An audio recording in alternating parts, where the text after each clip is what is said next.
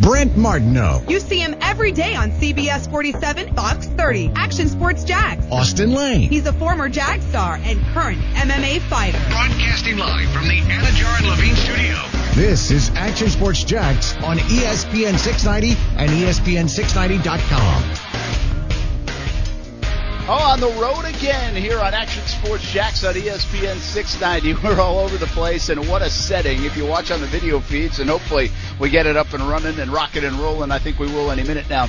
But pretty good background down in Fort Lauderdale, just a little north of Miami. Jaguars will play the Dolphins on Thursday, and I've made my way down a little bit earlier, even before the team this week, stealing an extra day down in South Florida and on assignment, as we like to say. Brent Martineau here, Action Sports Jax. Austin Lane back in the studios, lonely again, stuck with Coos. I don't know which one it is. What's up, man?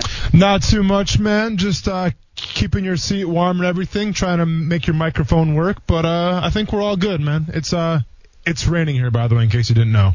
What else is new? Surprise. What else is new? You'll see what it's doing here, and it's pretty nice right now. Good. Fantastic. In South Florida. Good. Let's just say that. But we could get some rain.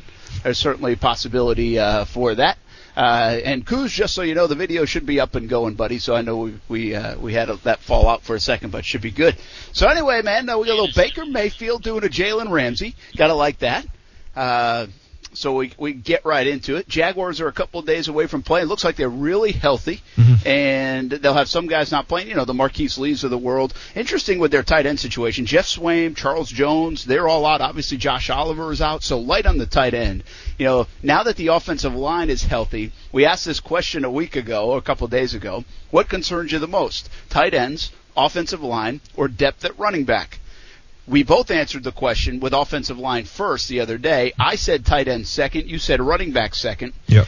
Now, here we are 3 days later. Would you almost put the fact that you're more concerned about the tight ends than the offensive line because the offensive line's practicing and it looks like they're back to full go? Yeah, I'm still going to go with the running backs because eventually I feel like the tight ends will get healthier, and by the time Kansas City rolls around week 1, there should be like the depth that you should expect from the tight ends, as opposed to the running back depth where, all things considered, everybody's healthy right now. But once again, I'm still nervous in the fact that they don't have that change of pace back. They don't really have a third down back, and I don't want to see them rely on Fournette, 20 to 30 times a game and kind of give him a giant workload. Yeah, and that's fair enough. I just don't know who the heck they're throwing to or blocking right now that they can rely on. Again, I don't think I panic on the tight end situation because Josh Oliver will be back. I mean, you got to be careful with the hamstring, and he could even be back for game 1. Doug Marrone said that in the last few days.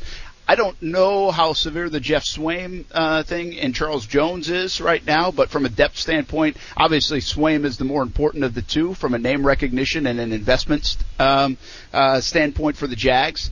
And it looks like they really will rely on Swaim, O'Shaughnessy, and Oliver. And then somewhere in the mix you get a Koyak, and who really knows about Charles Jones. But still, it's definitely a little troublesome to see in a game where everybody's going to play, or at least everybody that can play is going to play, that they are without 3 of their tight ends, and 2 of them that will see significant time and be a part of the game plan. Instant reaction to the Baker Mayfield stuff, because I want to talk Mayfield. We have our own guy that can be polarizing in Jacksonville, and that's Jalen Ramsey. He goes to GQ and says all these things. He didn't really deny it. Just trying to put players, under the bus a little bit. Not really talking fashion, trying to make them look bad. I always thought GQ was like, maybe I'd get an interview for wearing the V-neck shirt that I got on today. I haven't seen what you're wearing yet, Brent, but I'm looking forward to it. And I will analyze from there. But that's, I thought, what GQ is instead. GQ is an instigator, man. They're like the tabloids all of a sudden. Yeah. And Jalen Ramsey's words. Now, the thing about Ramsey is he never really denied context or anything like that. Baker Mayfield is denying context. He tweeted, I think, this afternoon, if I saw correctly, that that's not what I said. That was a little bit of what I said mixed in with other things. And so now he's saying taken out of context. But it goes to a bigger deal on Baker Mayfield because again, you look at that position in the NFL, and you don't get guys like Mayfield very often that are very good, that are brash, that say what he says and does what he does, especially as a young guy coming in. You know, I guess Aaron Rodgers has a little bit of that in him, and even did early on because he wanted to play, and he pushed that and said he was frustrated with the whole Favre thing. But I'm trying to think of another guy, Austin, that has come in and been that kind of character at that position. It's usually very businesslike, buttoned up, wear the suit CEO kind of guy, like Peyton Manning, Tom Brady, and the like. Johnny Football comes to mind pretty quick. Yeah, but you know what? He never had a chance to establish that because he wasn't anything. You know what I mean? Now Baker Mayfield is established. He's part of what people believe is going to be a turnaround in Cleveland. And it's still very early to tell that. But I don't think Johnny Manziel ever delivered even to the point. It was always like, uh-oh, what's wrong with Johnny? Is he even going to get on the field? Is he even going to be in the locker room? Yeah. So I think that is a little bit different. Again, everybody's famous example of a guy that's brash and say has that image is Joe Namath, right? And Namath had the guarantee, and Namath was Broadway Joe. And it works if you win, and it works if you have great moments, and it works if you're good.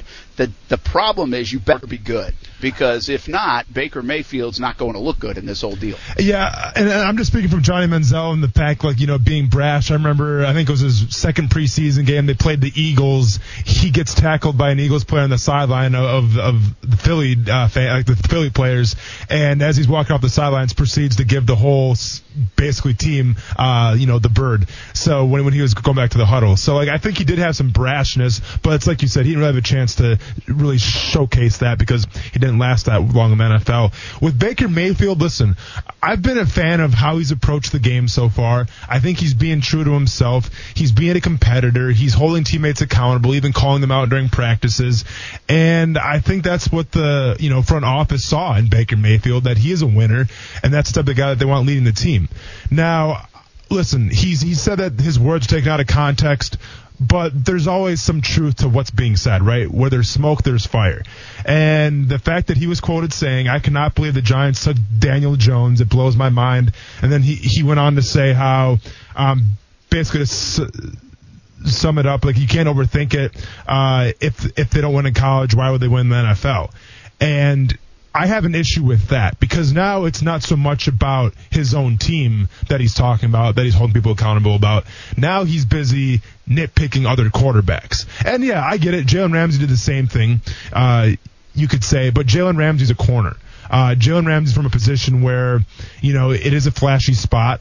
There is some ego involved. Not to say there's not ego involved at the quarterback position as well, but when you're talking about the general on your team, there's a double standard. And I do have issues with Baker Mayfield basically trash-talking other quarterbacks in the NFL. Yeah, and it's a catch-22 for me, because in my line of work, I want a guy to be honest.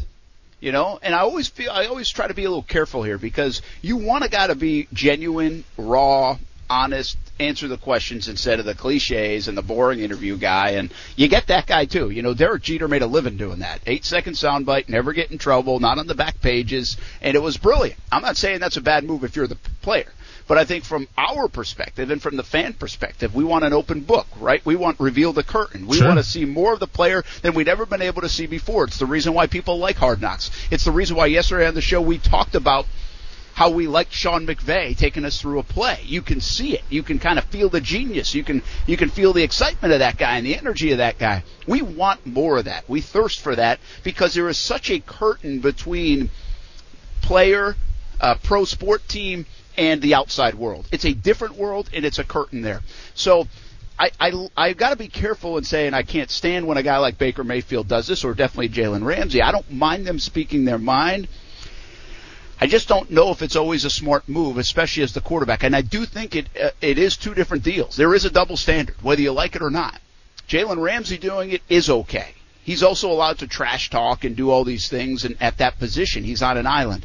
The quarterback, man, just isn't always allowed to do that unless you are really going to back it up.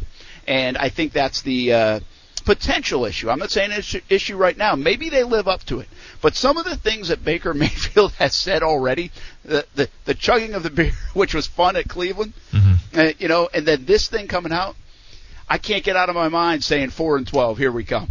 It just feels like, you're setting yourself up to fail. You're putting yourself in a spot where you are going to get ridiculed and criticized, and we'll find out. Maybe he's immune to that, and because they're so good and he's so good, and maybe he's that guy that can get away with it. And that would be a lot of fun, by the way, for the sport. It'd be a lot of fun for Cleveland, and I think it works this way, Austin.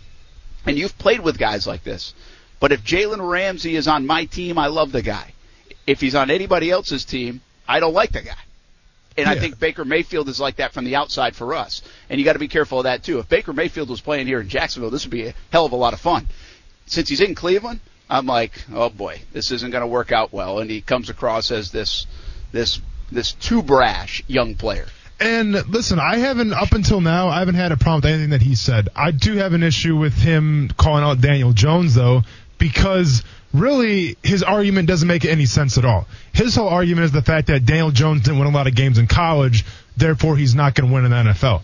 Let's go ahead and look at one of the top, let's go look at two top quarterbacks last year in the NFL. Let's look at Drew Brees real quick. Drew Brees went 7-5 his junior year at Purdue. He went 8-4 his senior year. Let's look at Patrick Mahomes, last year's MVP. His junior year went 7-6. His senior year went 5-7. So to sit there and say, well, if you don't win in college, you can't win in the NFL, that's just simply not true. And that's where I have my issue with. I mean, number one, I have an issue where you call a quarterback because there's a double standard. You have to be the general. You have to be a leader on the team. Focus on your own team. But I have a bigger issue in saying that the facts that you're trying to bring to the table right now, Baker Mayfield, and listen, I've had your back a lot on this show, but the facts you're bringing right now to the table, they don't make any sense. Yeah, it'll be, and again, that's my guy Daniel Jones too. Stay away from Daniel Jones, right? I mean, Daniel Jones has been pretty good. I mean, hang on to the football a couple times. The first two preseason games looking really good, Brent. Looking really good. Yeah. Hey, speaking of words, I just read a quote coming out of the Jags locker room today. Of course, I wasn't in there. I was on my way down here. And did you read this quote? No. Oh, I thought it had something to do with my Alex Magoo interview. Oh, no. Did it go well? I didn't even know, so I didn't want to tease that. Did it go okay? Yeah, it was good. I mean, did you guys compare tattoos for like 20 minutes? I'm not going to lie. This was a long conversation. We can get into it a little bit later, but I want to know the quote that was said in the locker room, though. Okay, that's the tease. Coming up next, it's Jags player, Blake Bortles, Nick Foles related. There's your tease. Okay. We'll have more of it from South Florida to Jacksonville, the Action Sports Jax studios to here in Fort Lauderdale. Jags will be here tomorrow. They'll play on Thursday against the Miami Dolphins here in South Florida. But we are here a day early, and you can hang with us. It's a pretty cool setting.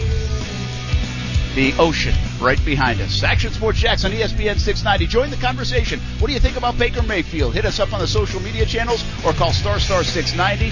And you might want to chime in on the next topic as well, what one player has to say about Bortles and Foles. Coming up next.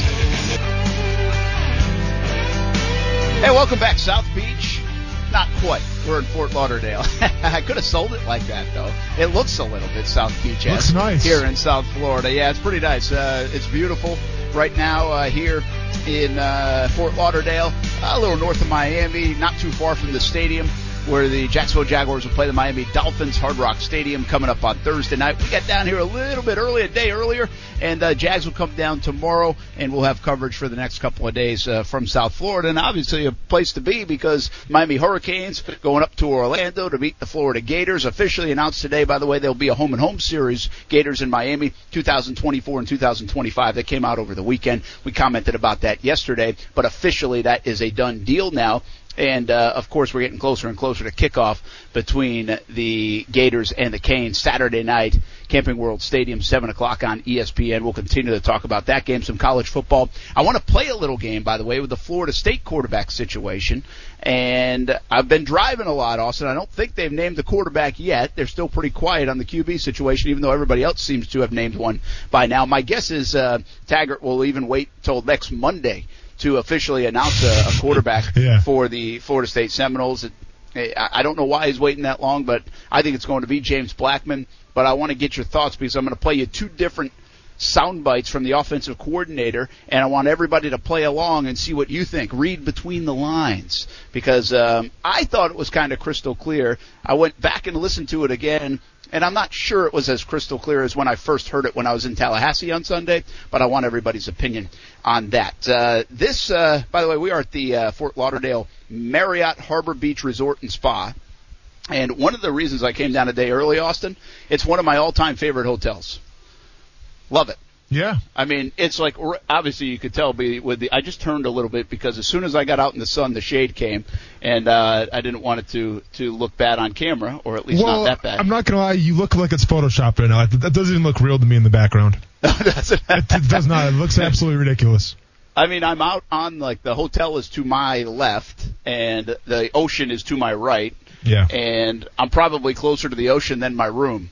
I haven't checked in yet, but just got here. So anyway, it's one of my favorite places, so we appreciate the nice folks here for the fantastic hospitality the next couple of days. And then we'll have the show from Hard Rock Stadium on Thursday, as we've had full coverage all day long. That game is on Fox 30. It's a nationally televised game at 8 o'clock for the Jacksonville Jaguars. All right, this just out of the Jags locker room, and we'll get to more Baker Mayfield in a bit.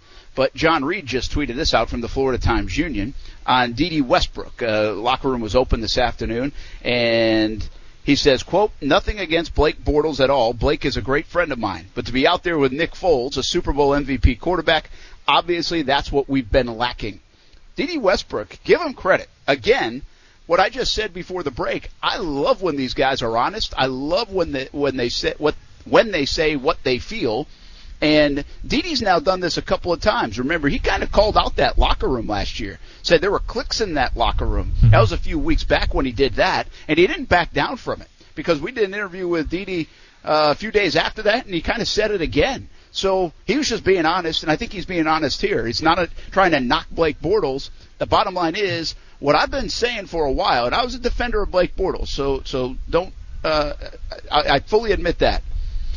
But what I think is happening around here is they just have not had a presence like this. Forget about the last few years. I say going all the way back to Mark Brunell. I mean, it's been quite some time. I think David Garrard had some bits of that when he was playing well, but I think the presence of Nick Foles in this locker room cannot be understated. Now, we haven't seen him on the field yet in a game, so don't go crazy, but the presence is important in that position. It's kind of what we're juxtapositioning against Baker Mayfield. You got to be careful what you say, because presence is important at that position. It's really more important at that position what you do, what you say, how you act, almost as much as how you play, than any position in sports. And I think that's what they're talking about, Austin. I think that's what Dede Westbrook feels. It's not necessarily, hey, Blake, it was trash, although some might say that. It's more, man, this Nick Foles guy, he's got a Super Bowl. That resume is impressive, and he's accurate, and he does things that we've been lacking around here at that quarterback position. So I'm not sure how the proper etiquette goes and, the whole interview process here of what I kind of cannot say. But I actually had an interesting question for Alex Magoo, and unfortunately the question, I guess, got cut off because there's some mic issues, so I'm just going to share it anyways. But I asked Alex, about Nick Foles, and, Alex Magoo is a guy that came from Seattle, and there was Russell Wilson there, the highest paid quarterback right now in the NFL. And I asked him, I'm like, how do both guys kind of approach their craft? What are some differences? And it was interesting to hear Alex Magoo's reaction to it, because he almost didn't want to offend any of the Seattle Seahawks, but he said that Russell Wilson was a very business-like in his craft, where it was almost like you couldn't really be around him, because he was so focused on winning, and maybe that meant that he wouldn't necessarily see how everybody's doing, or it was almost like he had his blinders on. And then when he brought up Nick Foles, he immediately had this giant smile on his face. He's like, Nick Foles is a guy who, yes, obviously cares about winning, but it's about the off the field kind of stuff. Like if something's going on, if someone has a question, you can text Nick Foles, ask him the question, he'll get back to you. So it's almost like, yes, he's a great teammate inside the locker room, but he's also great in public, or he's also great outside the locker room. And that was kind of the biggest thing that I kind of gathered talking to Alex Magoo, is where while there's some great teammates that can be in the locker room, as far as the quarterback position is concerned, and they're great winners, but there's a very rare occurrence where they're great teammates and great friends outside the locker room. And everything that I heard, Nick Foles is one of those guys. That's a good thought, and I want to expand upon that, even from the defensive side of the ball, from a locker room standpoint. I want to ask you about that, Austin, in a moment. But let's go to the phone lines right now. Sprinkling a little Jags Dolphins talk. Zach is hanging on the line. Thanks for listening and call it in. Action Sports Jax on ESPN 690. Zach, what's up, man? Hey, Brent. Hey, Austin. How you guys doing? Doing good, man. How you doing? I'm a big Jags fan here in Knoxville, Tennessee, Titans country, and just wanted to see what you guys think about Thursday night. Hey, I think it comes down to our whole perception and narrative over the next couple of weeks, Zach, is going to be built off these 2 quarters of play, or however long it is. Maybe it's 3 drives. Maybe it's a quarter and a half. Maybe they do come out for the third quarter, although I'll be stunned if that's the case. So I think this is all about building a narrative, a confidence, a vibe in the city of Jacksonville, in and outside that building. I think if they look really bad Thursday night against the Dolphins, a team that's really not that good, then I think there will even be concern in the building. And when there's concern in the building, whether it's in the locker room, the offices, everywhere else, things get tight as they enter the regular season. So I do think there's value in here. I don't think you have to go out and blow out the Dolphins to make everybody feel good. I phrase it as businesslike. Austin, I think they have to be businesslike on Thursday night. Do some of the things. Check some of the boxes. Not be perfectly clean, but check some of the boxes to give people hope and a good feeling going into that opener against the Kansas City Chiefs on September 8th. Yeah, I absolutely agree. You know, it's about checking the boxes, but also it's about giving yourself confidence as well. And if you can string a few drives together, that's going to add confidence going into the Chiefs week 1. Things I'm going to be watching for, like I said yesterday on the show a little bit, the Dolphins are very vulnerable up front, especially at the guard position.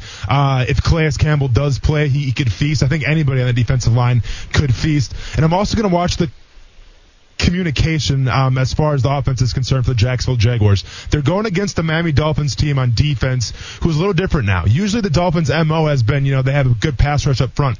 That's not the case anymore. They're going to rely more on their pass rush from exotic looks and blitzes. And not to say they're going to show those a lot during the preseason games because it's going to be very vanilla, but I feel like you're going to have to use your communication a little bit, especially on the offensive line, to try to point out some of those blitzes and some of those exotic formations. So I want to make sure that the offensive line is good to go, especially a group that, for the most part, is playing their first ball together of the preseason here. All right, Zach, let's keep you on the line for a second. Get your college take. I'm assuming you're a Vols fan. And what's going on in Knoxville, man? Any hope in the SEC East for the Tennessee Volunteers? You know what, Brent? I'm actually a Gator fan. Oh, okay. Well, then you don't care. How's that go, by the way? How's being a Gator fan in Knoxville? Well, I take a lot of crap up here, but I got a lot of good family support. If somebody messes with me, they got to deal with my brothers. So. Hey, by the way, you shouldn't take too much crap up there recently, especially how it's gone for Tennessee. So you got the upper hand right now. But just be safe in Knoxville, man. Hey, thanks for listening to the show up in Tennessee. We appreciate it, and we'll see what the Jags do on Thursday night. All right. Thank you, guys. Thank you, man. All right. Good to hear from Zach. And that's funny. I just kind of assumed that he was a Vols fan. All right. Back to the Nick Foles conversation we were having, Austin. Yeah. And, I talk about this presence. I'm a little scarred by talking about good guys and guys doing sprints after practice and leadership. And, this has been 12 years I've been around this deal, and there's only been one season and maybe your 2010 year that it's been kind of fun and those things were put to fruition to equal success. There's always those kind of examples in a locker room. There's 53 guys. So I hate to get carried away with that. But I do want to continue to pound home the presence factor of Nick Foles, the resume of that quarterback position. It's different than even when Calais Campbell got in. It's different when Malik Jackson came in here. It would be different than whatever player came in that locker room because it's the quarterback position. And I think that even feeds down to the defensive side of things. Foles, when he met with the media last week, when we were talking to him about Philadelphia, and there was a lot of stories about Foles in Philadelphia, and you saw what happened after the game and before the game against the Eagles. Everybody went up to Nick Foles. Everybody. It's like he impacted that organization. Now, why did he impact the organization? He won. He won big. He brought them a Super Bowl championship. I get that. That's a little bit different. It's extreme. But I'm telling you, they had people in suits waiting for 10 minutes to go say hello and give their best to Nick Foles. It wasn't just players on the sideline and coaches that he had played under. So the presence that he had and the impact that he had was massive on the Philadelphia Eagles, and we all know that. But I think he also said something leading up to that game. And he basically said, you know what, this is not about me. He's like, and I want to make sure these guys know it's not about me. I want to know how their family's doing. I want to know how their kids are doing. I want to know how they're doing in Jacksonville. Do they need anything? He has gotten to know these guys to say, hey, this isn't about me. It's about you. It's about us. And again, sounds really corny, but in the ultimate team game, from the ultimate position in sports, it's a good thing to have a domino effect, especially on the offensive side of the ball, but I think it even leaks over to the defensive side of the ball when they see things like this, to have him be that guy. He has turned down one-on-one interviews with everybody, not just the local media. He's done it with the national media. He said, don't make this about me. I want to make it about the team. And I'm not saying the first time he does an interview it will make it about him all of a sudden, but there's a cognizant effort on Nick Foles' behalf to say, hey, I want to get to know you because I want to battle with you and I want you to battle for me much like I'll battle for you. And again, it sounds corny, sounds silly, but we have not really seen that in Jacksonville. If you go back to the Bortles years, again, a defender, guilty. If you go back to the Gabbert years, early on, I was, hey, let's see what this kid's got. He looks good in practice. I think everybody had a little hope. Well, if you go back just to those two guys over the last decade, it was, oh my gosh, let's just pray and hope that these guys have potential that we're not always seeing consistently. Well, they don't have to do that anymore in Jacksonville, and I just don't know if you can understate that, Austin. I think that's real, and will it show on the football field is now the only remaining question. You know, when I'm analyzing Nick Foles, I take the things that I've myself encountered in a locker room and on the field, and then I just go off of what my ears and my eyes tell me. And when we're talking about Nick Foles, and the thing's always the same. And everybody I talk to on that team about Nick Foles, they light up. You know, they smile and they tell about how great of a guy he is first. Now, yeah, they also mention he's a good quarterback as well. But it's the type of person that he is. And I'm not trying to knock Blake Bortles by any means, Brent. But I feel like, and listen, I wasn't here interviewing guys when Blake Bortles was on the team. But I feel like any interview that I saw about Blake Bortles in that locker room, you know, they weren't really quick to say, oh, yeah, Blake's a great guy, yada, yada, yada. You know, it was about we have to help Blake out, we have to do our part. And it was more of like kind of like the mundane kind of generic answer. But we got his back. They had to always defend him, man. Well, they always had to defend him. I mean, that's part of being a football team, though. What are we going to say? If we don't have Blake Bortles back? Like, how is that going to, I mean. No, I'm not saying they were wrong in defending him. I'm just saying we, the media, the fans, or whatever, had to ask questions, or there was always criticism even from outside of Jacksonville. Yeah. And even Blake's play caused them to have to defend more than just fall in line. Exactly. You know what I mean? Yeah, I get what you're saying. And, you know, and like you said, it kind of does sound maybe corny or cheesy or whatever, but there is something to be said for a general that you want to play for. You remember, I've shared this story before, my rookie year, a quarterback by the name of Trent Edwards. I think he came from Buffalo. He did. Dave goes down with an injury. Captain check down. Yep. Trent comes in for literally a game, but during that game, Trent Edwards took off for about a 15-yard run and absolutely gets decleated. His helmet came flying off. I think his feet were the first thing to hit the ground, and like his feet hit like the back of his head. Like it was that big of a hit. And you know, I remember seeing I think his chin was bleeding and everything, but he stayed in the game. And I remember when that hit happened, we go in there at halftime, and we all rallied around Trent and said, "Listen, we have your back here, man. We're going to win this game because of that simple play." You know, sometimes whether it's how a quarterback acts or how he acts on the field, whatever, how he acts in the locker room, but there's certain things that a quarterback can do that gives you a little extra motivation if you're a teammate. You know, it's like you don't want to let that guy down. It's almost like having a great coach. You know, I mean, some of the great coaches out there, no, maybe they're not necessarily the guys that are chewing you out the most. It's the guys that you don't want to let down. Those are what makes a fantastic coach.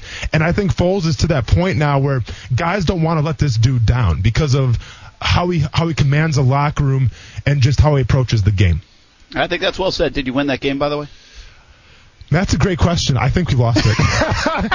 well, and here's the messed up if I had to pick one. Yeah, but here's the messed up part, though, too. I think, if I'm not mistaken, Trent Edwards got hurt the next game. Okay. I think he scrambled again. I think you're right. And then I think you're right. And then that's when Todd Bowman, right? Bowman. Todd, Yes. Todd Bowman. Man, I'm really trying to dig back here to 2010. Yeah, we're going deep, man. Yeah, that's when Todd Bowman came in then too. So yeah. But you know what? Just that scenario. And again, I think David Garrard had nice moments here, so I don't want to shortchange DG. But not at all. Just that conversation you just had, and then you sprinkle it over the Gabbert years and then the Blake years. I just don't think we can understate how important it is to have a guy like Foles with that presence, the veteran experience, the resume. All those things matter to people in the locker room. Don't worry about outside the locker room. I'm talking about guys inside the locker room, in meeting rooms, in the hallways, and we'll see on the football field. We'll see if it translates. It's not automatic. Don't get me wrong. Yeah. It's not automatic, but it's a good starting point and something we haven't seen in Jacksonville in a long time. And I think that's what D.D. Westbrook was talking about. Let's go to the phone lines before we take a timeout. Wally's with us, a big Foles fan. I think he's an Eagles guy. What's up, man? Yeah. Hey, guys, I'm a longtime Eagles fan, grew up in Philly and everything, and I live in Jacksonville now. And I will always love Nick Foles for what he brought to the Eagles, bringing the Super Bowl and everything. And I know he's a great guy, but I have concerns because I'm sure he's great in the locker room, like everybody says, but there are still concerns about a lot of the time his play was mediocre during the regular season at times. So I think I know a lot of people here who think the Jags are going to the Super Bowl, and I would love it. I'd love an Eagles-Jags Super Bowl. But I just have concerns that his play on the field is going to lift them up as much as his personality in the locker room and his leadership. Wally, thanks for the call, man. Thanks for listening to Action Sports Jacks on ESPN 690. We appreciate the thoughts. And Austin, I think that's fair. Oh, that's what it comes down to is wins and losses, Brent.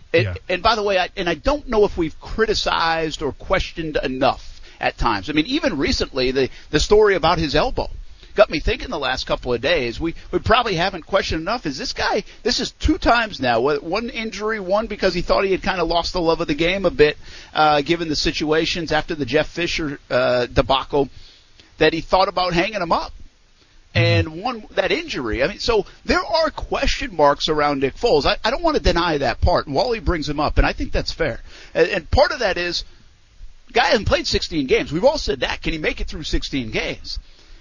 And what I wonder is, I think the reason why we don't talk about it as much, we know there's going to be good and bad play from the quarterback position. It happens to all of them. Tom Brady didn't play every game great last year. He didn't. But are the peaks and valleys going to be so high and low, especially the valleys? And that's what it's been like around here for a decade at the QB position. It's been the valleys have been so far down that they've been hard to overcome. And can he give you more good than bad, and that means consistency.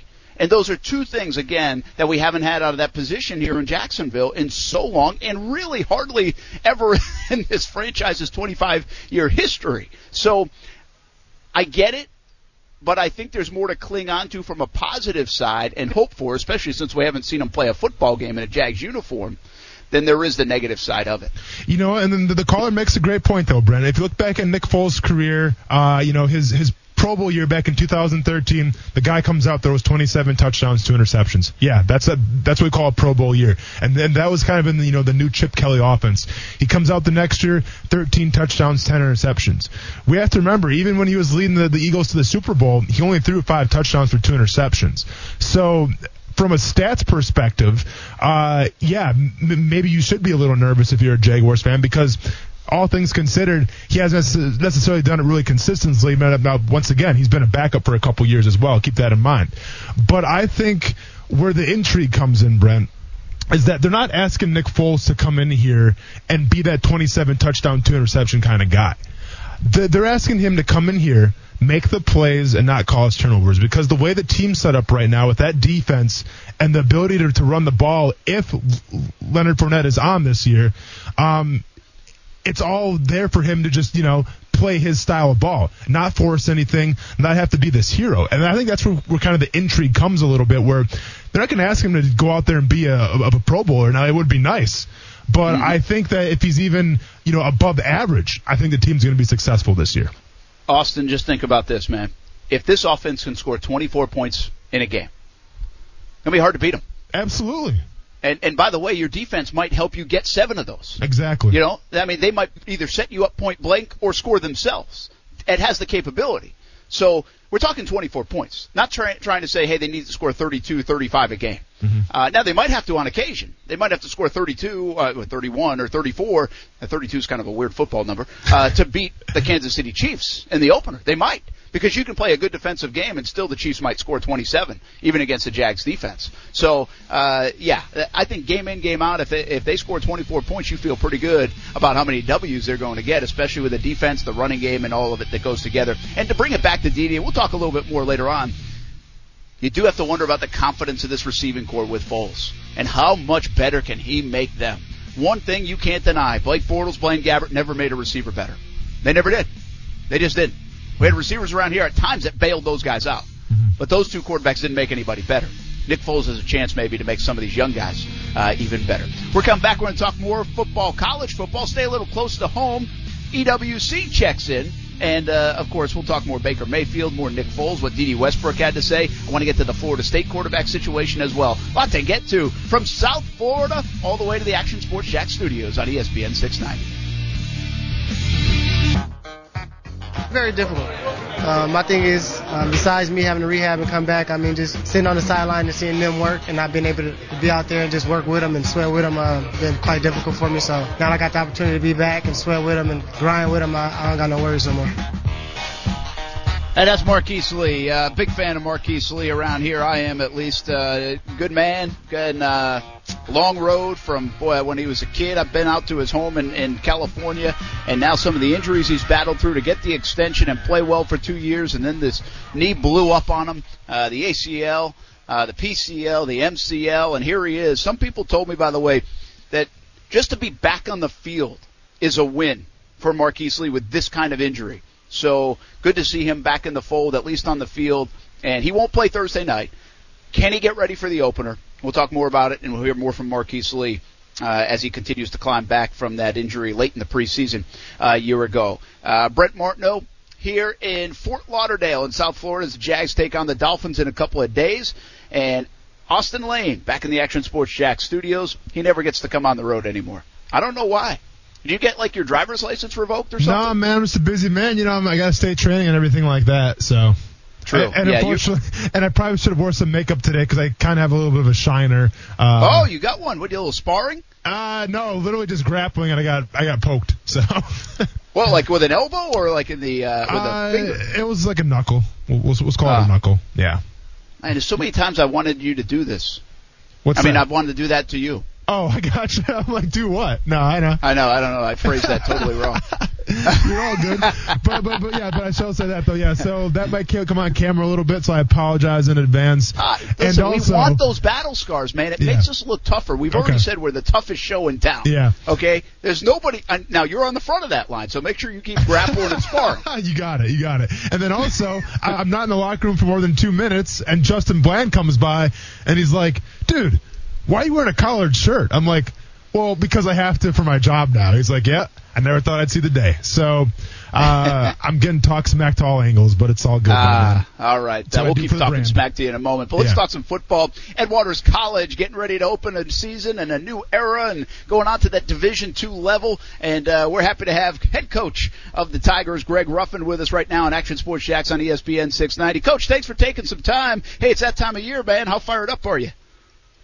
Hey, I'm really fired up. We're tired of beating up on each other a little bit as much as we can, in terms of being able to get practice in with all this rain in the Jacksonville area. So, yeah, it's kind of been that kind of camp for us, Absolutely. Coach, give us a vibe of what's going on campus. You guys have a lot of fun stuff, a lot of exciting stuff. I know some of it you have to wait for from a facility standpoint. Remind us, too, does the Division II goes into effect now, right?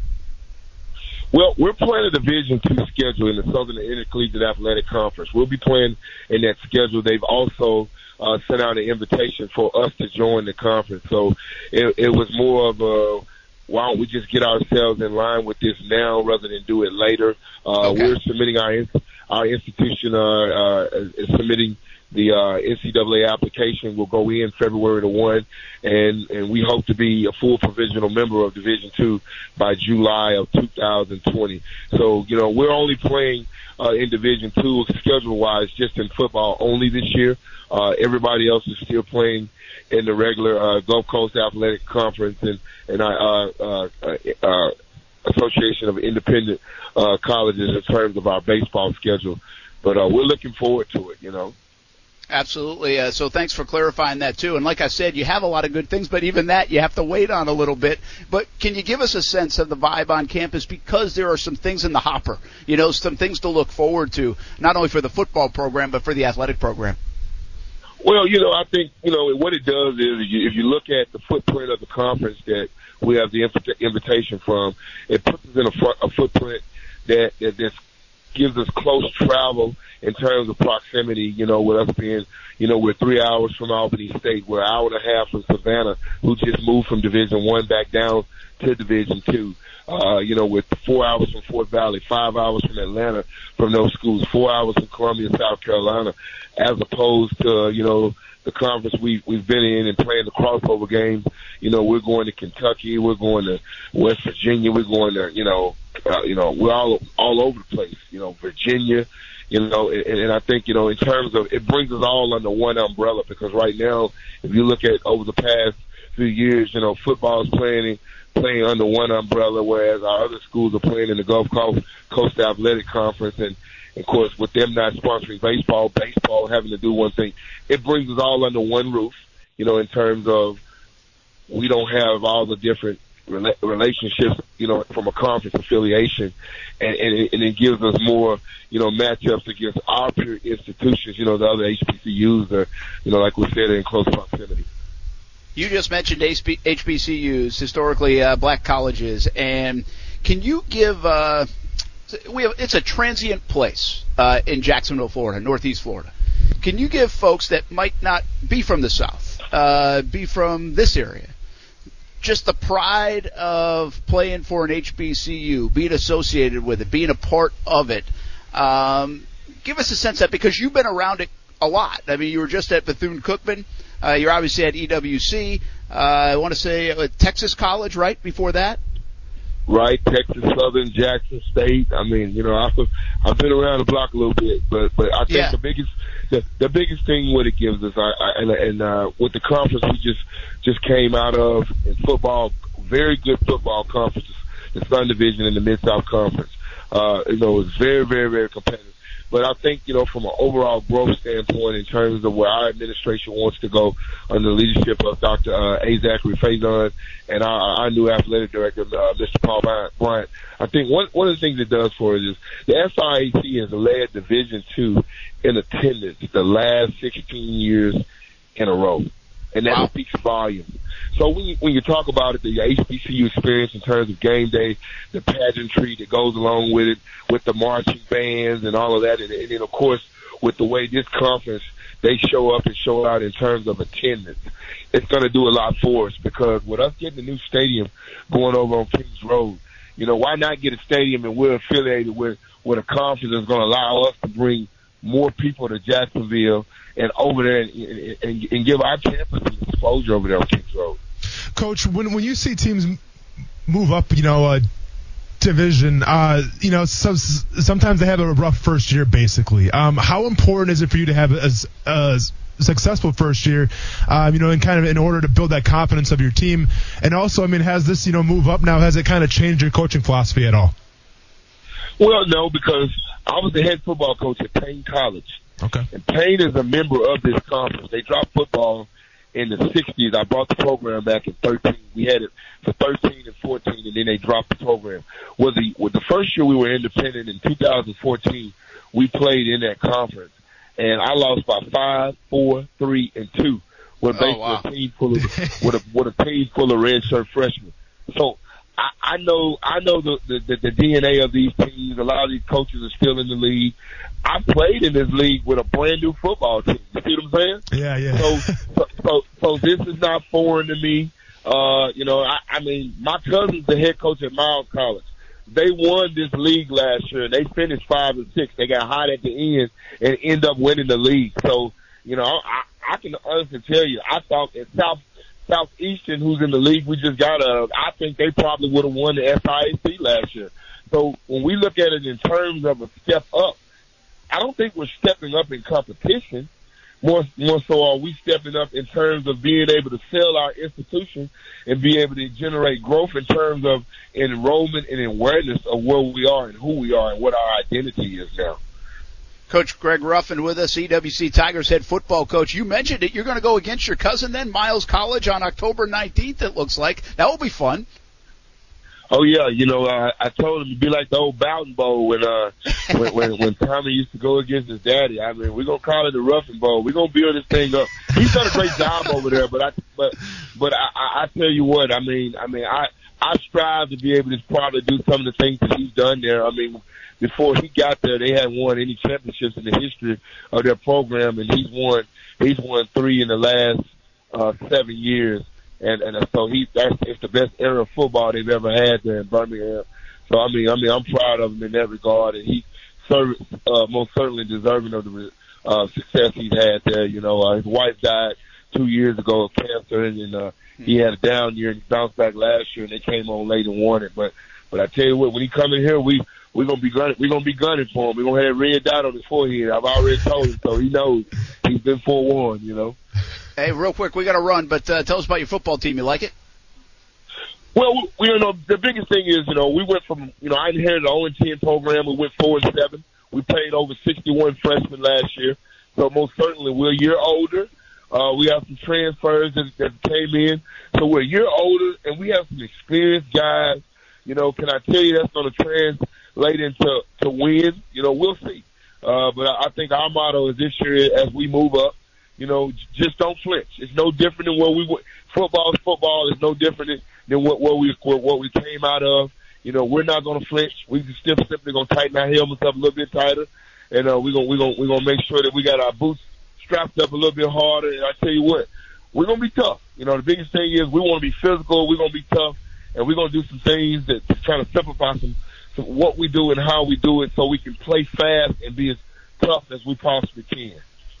Be physical, be disciplined. You can win some football games. EWC will open up against Morehouse College on September 7th at 7 o'clock. Then they hit the road for 4 straight games. Greg Ruffin, EWC Tigers head coach. Good luck this season, man.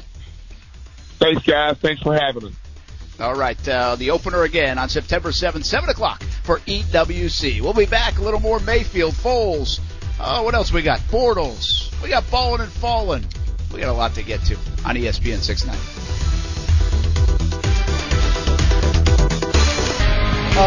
My goal is honestly to be ready. As far as the doctors and stuff, I can't speak for the doctors and the coaches as far as what they plan for me to be. But as far as for me, I'm going to continue to take it day by day, try to improve, try to pick up my volume as far as the workload, and hopefully be out there by the time it's time to go. That's Marquise Lee. He's got some catching up to do, absolutely. And I think a little bit of that is with the chemistry for Nick Foles and him. And all the receivers have been playing with Nick Foles now through the last, 6 months. 6 months? Maybe not 6 months. May, June, July, August. 4 months. I can't count very well. But you get what I mean. And now Marquise Lee has to find his footing as well. Brent Martineau here in Fort Lauderdale. Not necessarily South Beach or Miami, just a little north of there. We can see downtown from here. Well, not from here, but from the other side of the hotel. At the Marriott Beach Harbor Resort in Fort Lauderdale. Fantastic place. The ocean is right there. You might be able to see it on the video. I'm not sure. You can definitely see some palm trees. And why does the orange juice taste so much better down here, Austin Lane? That's a great question, Brett. I'm not a big orange juice guy or a juice guy really in general, but I'm sure it's from the sunshine and the citrus that coincides together. I don't know, man. Why are you asking about orange juice right now? I don't know, but I just always, even when I was a kid, when we come down, if we ever got this far down, it's like there's a cutoff. Like the orange juice in Jacksonville's okay. The orange juice in Orlando gets a little better, but there's something about the orange juice in like Fort Lauderdale, Miami, that's just outstanding. I mean, is this you just trying to break to me right now that you're in Miami and we're in Jacksonville where it's raining again? Yeah, I guess. I mean, I'm not a Miami guy, so I'm not bragging. I don't mind being in Jacksonville. A little bit with that V-neck there. Yeah, a little bit. But you know what's crazy, too, is how far of a ride it is to Miami. Do you take it's a long ride. Or what do you take? No, just straight shot 95. I got you. I mean, you can take the Florida Turnpike if you wanted to as well. Yeah. I mean, I guess you can take A1A. Yeah. But it's a pretty good ride. It's even here about 4.5 hours, and then you got another 45 minutes or so to Miami if you want to get right into Miami. But what add to that is I love going to Key West or the Keys. Okay. But that's a hike now. I mean, that's 7 or 8 hours to get out all the way to Key West. It's a good 8 hours. Yeah. So have you been to the Keys? Haven't been to the Keys. Been to Panama City Beach a couple times. Gosh, I mean, what do you mean, my gosh? Will you get around, get out a little bit? You've been in the Jacksonville It's not area my style, long enough. Man. What's wrong with Jacksonville, man? Well, nothing's wrong with Jacksonville, but you're close enough to go explore some things. Hey, I've been to Tampa. I've been to Gasparilla. I've done that whole thing. I've been to Miami. I've done it all. We'll have to watch Ronan or something, or you can take Ronan too. But yeah. And you guys got to get away. You got to go to Charleston, even though I haven't been there either. But you got to go to you're kind of like a Keys guy. I'm a Keys guy. Yeah, I think you'd be good in the Keys. It's a little bit of style for you. You know, kind of the pace is good. Yeah, I'm not trying to label anybody here. You can see him paddleboarding up to the bar, you know. Oh, that sounds delightful. Well, that shirt you wore last week during the Jags game. Yeah. That could look good in the Keys, man. Okay. Is that a compliment, or are you making fun of me right now? No, there's nothing to be careful about. I love the Keys.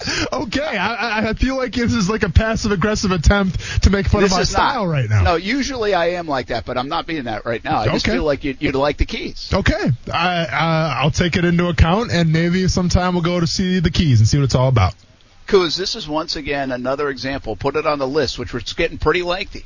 Austin is not that cool. He hasn't been to the Keys. He doesn't know where Charleston is. I mean, he's been to Gasparilla, though. I guess that's good. Hey, Kuz, I have a question for you. Why does Brent Martineau look like the lead singer of a Maroon 5 cover band playing at a bar mitzvah right now? Do you know why? Why? Is it? I'm asking you. I have no idea. Is he because he's in Miami or what? Yeah, it's the Miami vibe, you know? Okay, I got you. Kuz, if you could write down all my what I look like kind of things that Austin says. Out of it. I forgot about 3/4 of them, so you might write it down. Yeah. I wish I could remember which shows they came from, because they are probably some of your best moments on the show. They're probably my only shining moments on the show, to be honest with you, Brent, but I'm trying, man. All right. Well, we're trying to bring a ray of sunshine from here in South Florida as it's raining again, and the Action Sports Jack studios up in Jacksonville. Brent Martineau, Austin Lane, Kuz is here as well. Did you see this just came out?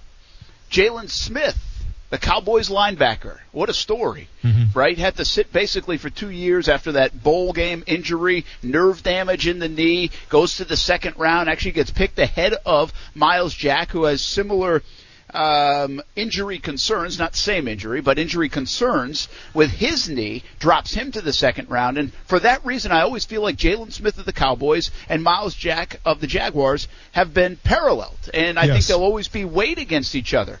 Which one was the better pick? Which one should a team have gone after? Are they both steals? Was one a steal? And I got to tell you, I thought it was risky taking Jalen Smith. Jerry Jones did it anyway. The Cowboys have really earned that draft pick because he has paid off in a big-time way. I know it's only been a couple seasons when he's been healthy, but they just gave him an extension, man. They've signed Jalen Smith to an extension. All the people they have to sign in Dallas, word is they've just signed him to an extension, and that makes me think now, with the Yannick Ngakoue situation the way it is, when do you start thinking about and taking care of Miles Jack? Because Miles Jack has played very well. Both these guys are fantastic stories. I think they've played far better than anybody would have imagined. Do remember this, the Miles Jack worry was not necessarily the first 3 or 4 years of his career, but everything after with that knee. And that is to be determined. I think the Jaguars doctors will have to be a part of that conversation, how they feel about Miles Jack. But right now, I would say all signs point to an extension for Miles Jack in the near future as well. First of all, what is Ezekiel Elliott thinking right now, seeing that Jalen Smith's getting a brand new paycheck? Zeke who? Don't worry. We'll cover that later for Ballin' and Fallin'. We will cover that whole comment there. I have some thoughts on that. But getting back to Jalen Smith and everything, I mean, great for him, and when you take a guy in the second round, Brent, all things considered, and it's the same thing with Myles Jack, where you can say those guys kind of fell to those spots, but at the same time, you're taking a risk. And I think anytime that you draft a second round pick, it's the expectation that he's going to come in, and if he doesn't start right away, he's going to contribute at least the first year and then be a starter by the second year. And you plan to keep him, on your team, in your franchise for years to come. So all things considered, with the adversity he had to overcome, it's great for him. I've been trying to see how much he's making here off this contract. I haven't seen it yet, but all things considered, great for him. And like you brought up with Myles Jack, we haven't really heard anything on the front regarding his knee, so one would assume that everything's fine. But he is starting to come around that timetable now where, the big thing out of the combine was the fact that doctors were saying that in, 5 or 6 years, he could have some knee problems. So it's definitely a risky situation where you pay a guy, this brand new contract, and all of a sudden his knee, at any second could, I don't know what the whole analysis was, but it could kind of, be done, playing football. So it'll be an interesting thing to keep an eye on. Hey, by the way, am I right about the Jalen Smith thing? I swear I saw this, and now I can't find it. Are we jumping the gun on the Jalen Smith? No. NBC Sports has announced that Jalen Smith has indeed agreed to an extension, but I just can't find the terms or how much money he's making. Okay. Yeah. I was just double-checking. I was like, I swear I just saw this, but then all of a sudden I couldn't. You're right, but it's weird that they haven't really said the terms yet. I find that. Well, and then, sometimes.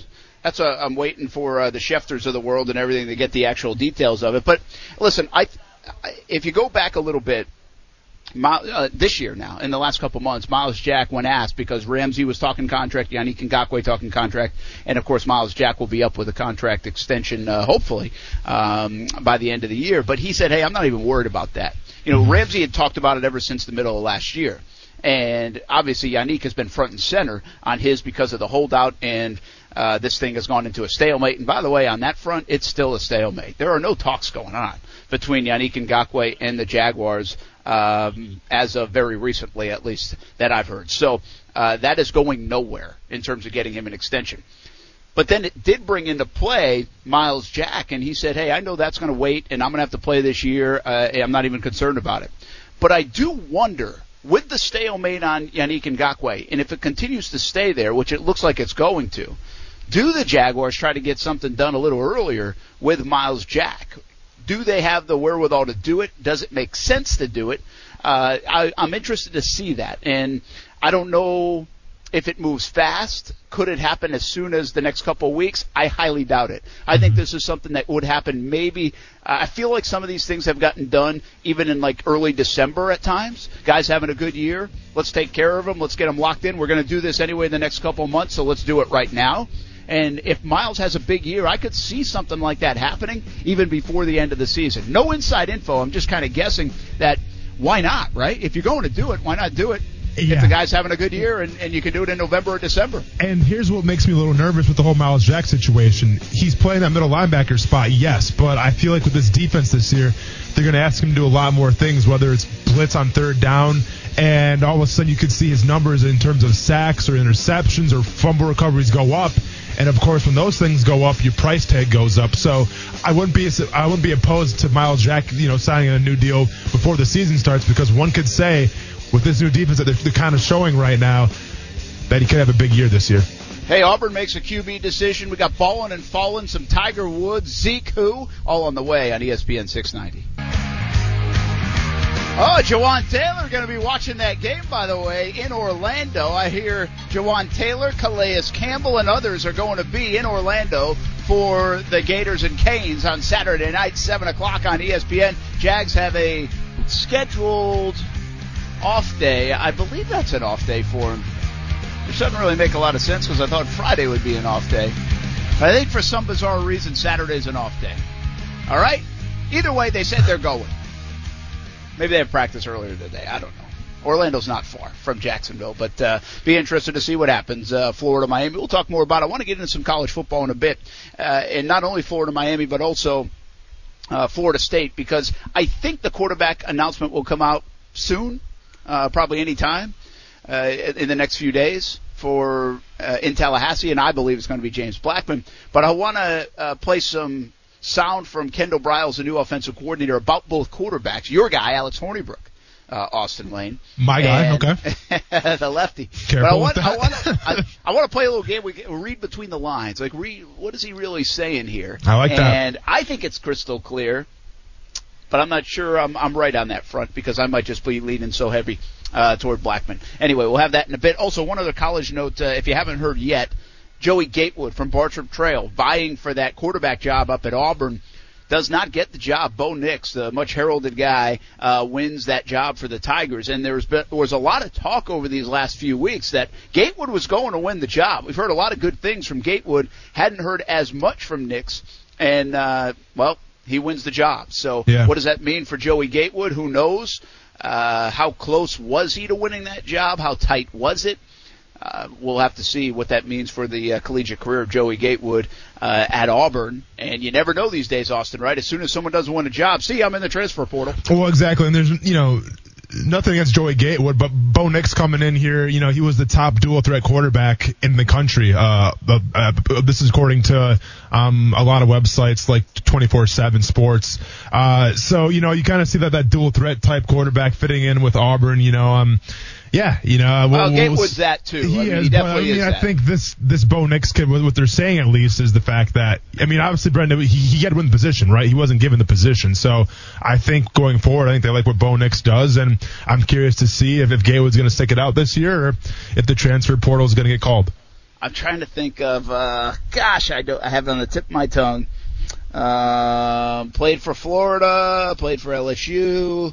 One of the most heralded quarterbacks coming out of high school and really was just okay. Yeah. I kind of feel like even Josh Booty had a little bit of this at LSU. Bo Nix is kind of like that, where he's much heralded coming out of high school. Now, these days, almost everybody seems heralded coming out of high school. Sure. But he's that kind of guy. I think they talked about Bo Nix like that, so it was it's hard almost to not lean that way if it's close because of the hype and everything around a guy like Bo Nix. At least that's my perception of that situation for Auburn. And it's on the tip of my tongue, man.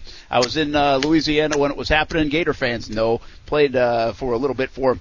Anyway, I'll find it out. But Let's go ballin' and fallin' while we do that. Let's begin with you today. Oh, man. All right, Brent, ballin'. Man, do I hate giving the St. Louis Cardinals any kind of love, especially when it's against the Milwaukee Brewers, but some things just can't be ignored. At Busch Stadium, Paul DeJong hit a 390-foot home run that hit the Big Mac land sign on the third deck. Even more impressive is the fact that he hit the M in the Big Mac sign and knocked out the light.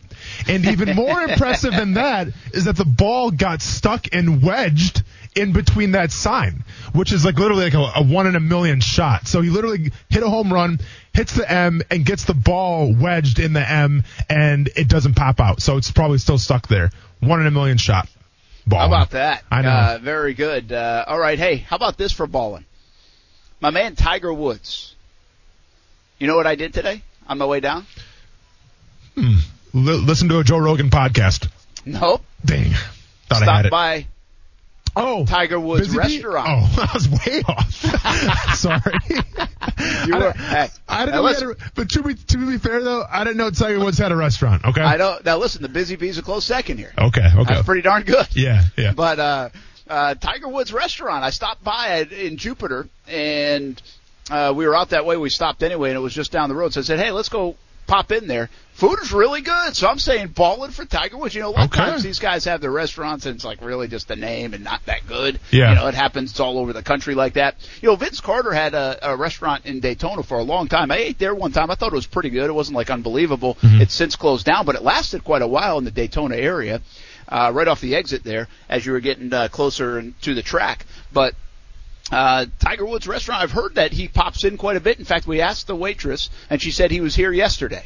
So we just missed Tiger by a day. Could have had lunch with him. Could have had him on the show as well. Though.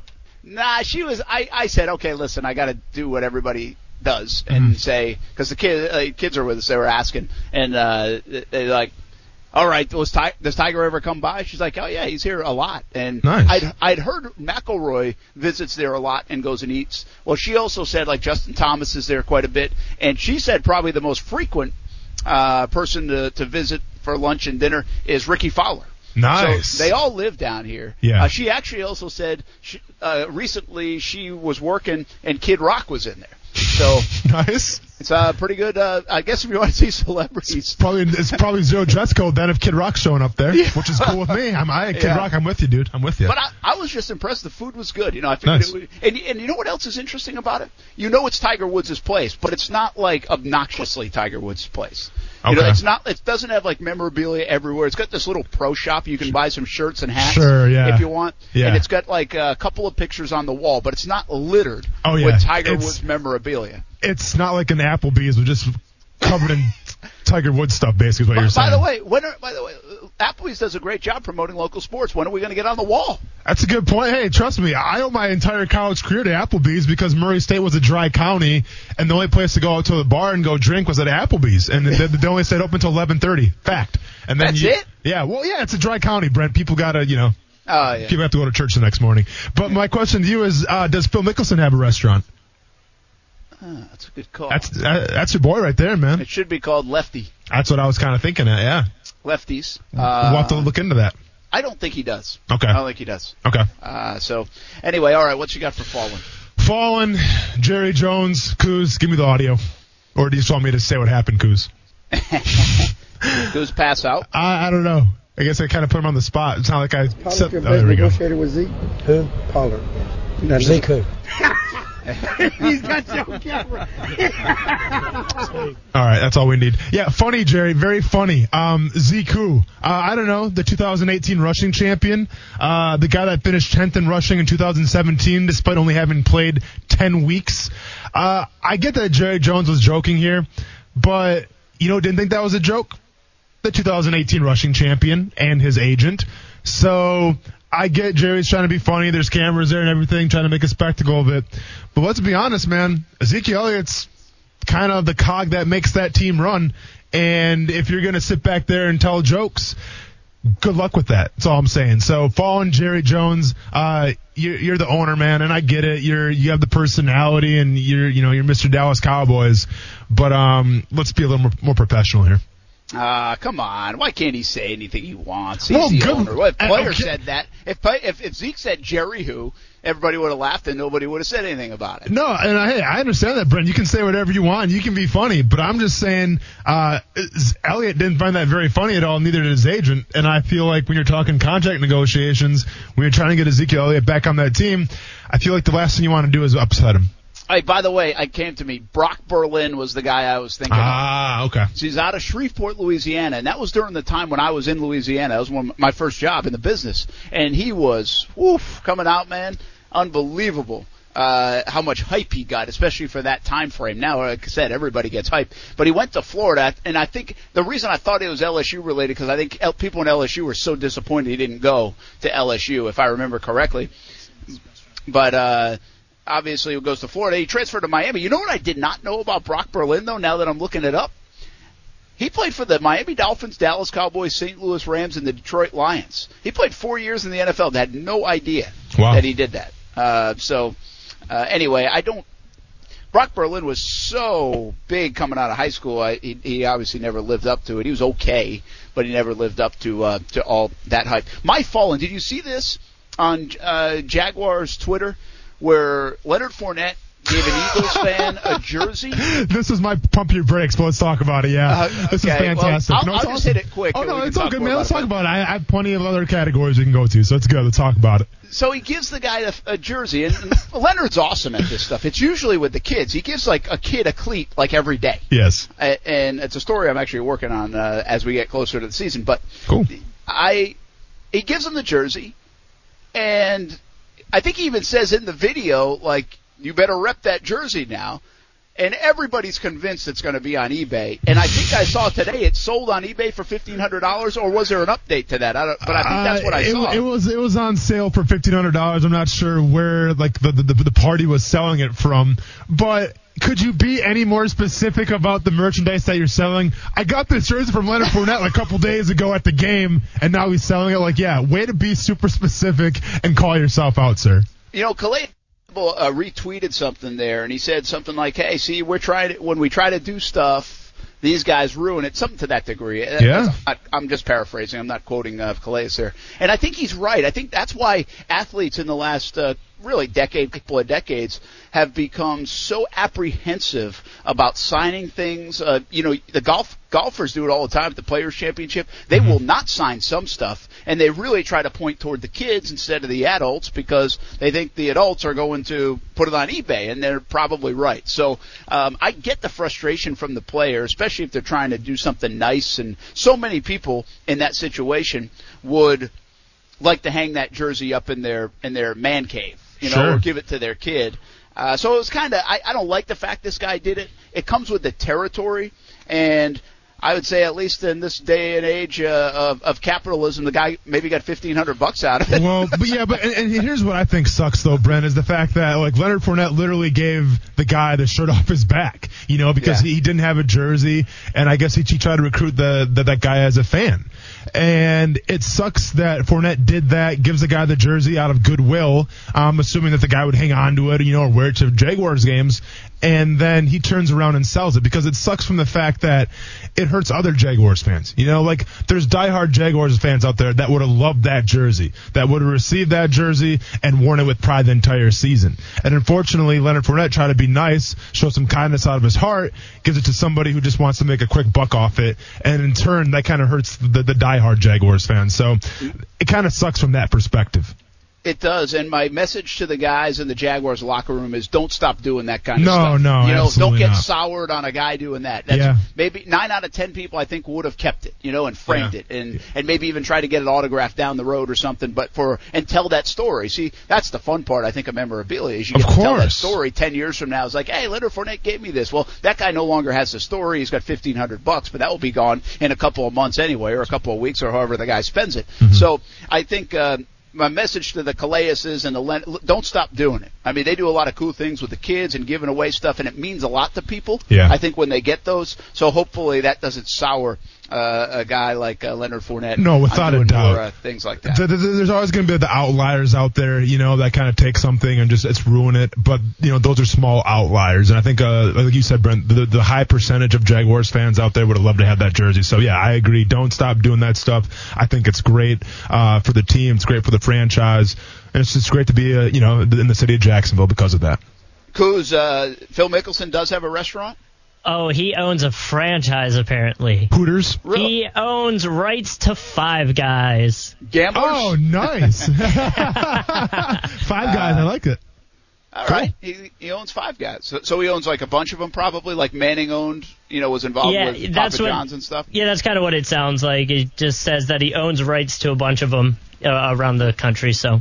Can't go wrong with the Five Guys. But that's still, to me, that's a little different, right? I mean, Tiger's got his own place. Yeah. No, it's true. One day, maybe we'll do a restaurant. The show gets really big, yeah. Me and you are going to go halfsies? Okay. Yeah, why not? What's going to be on the menu? We doing steakhouse or what? By the way, we'll put it on your credit card. Ramen. We'll put it on your credit card. Oh, yeah, man, go ahead and charge it. Well, there's a $500 limit until I pay my bills like the first 3 or 4 months. But I promise I'll pay those bills, and I'll get my limit raised up a little bit for this restaurant.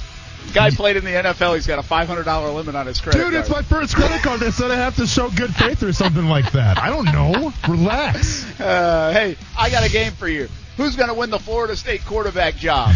I've got evidence. You have to decide. It's coming up next on ESPN 690.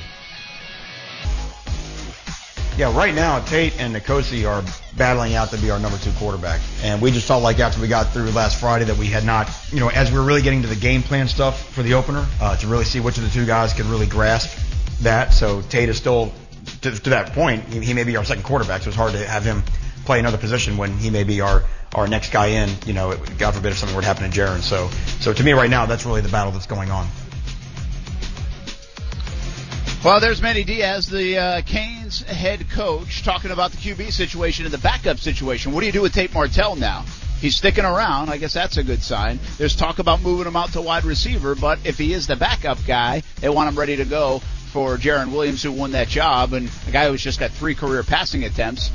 So interesting situation. Martell is an incredible athlete. Can he make that move? Can they utilize him in other ways?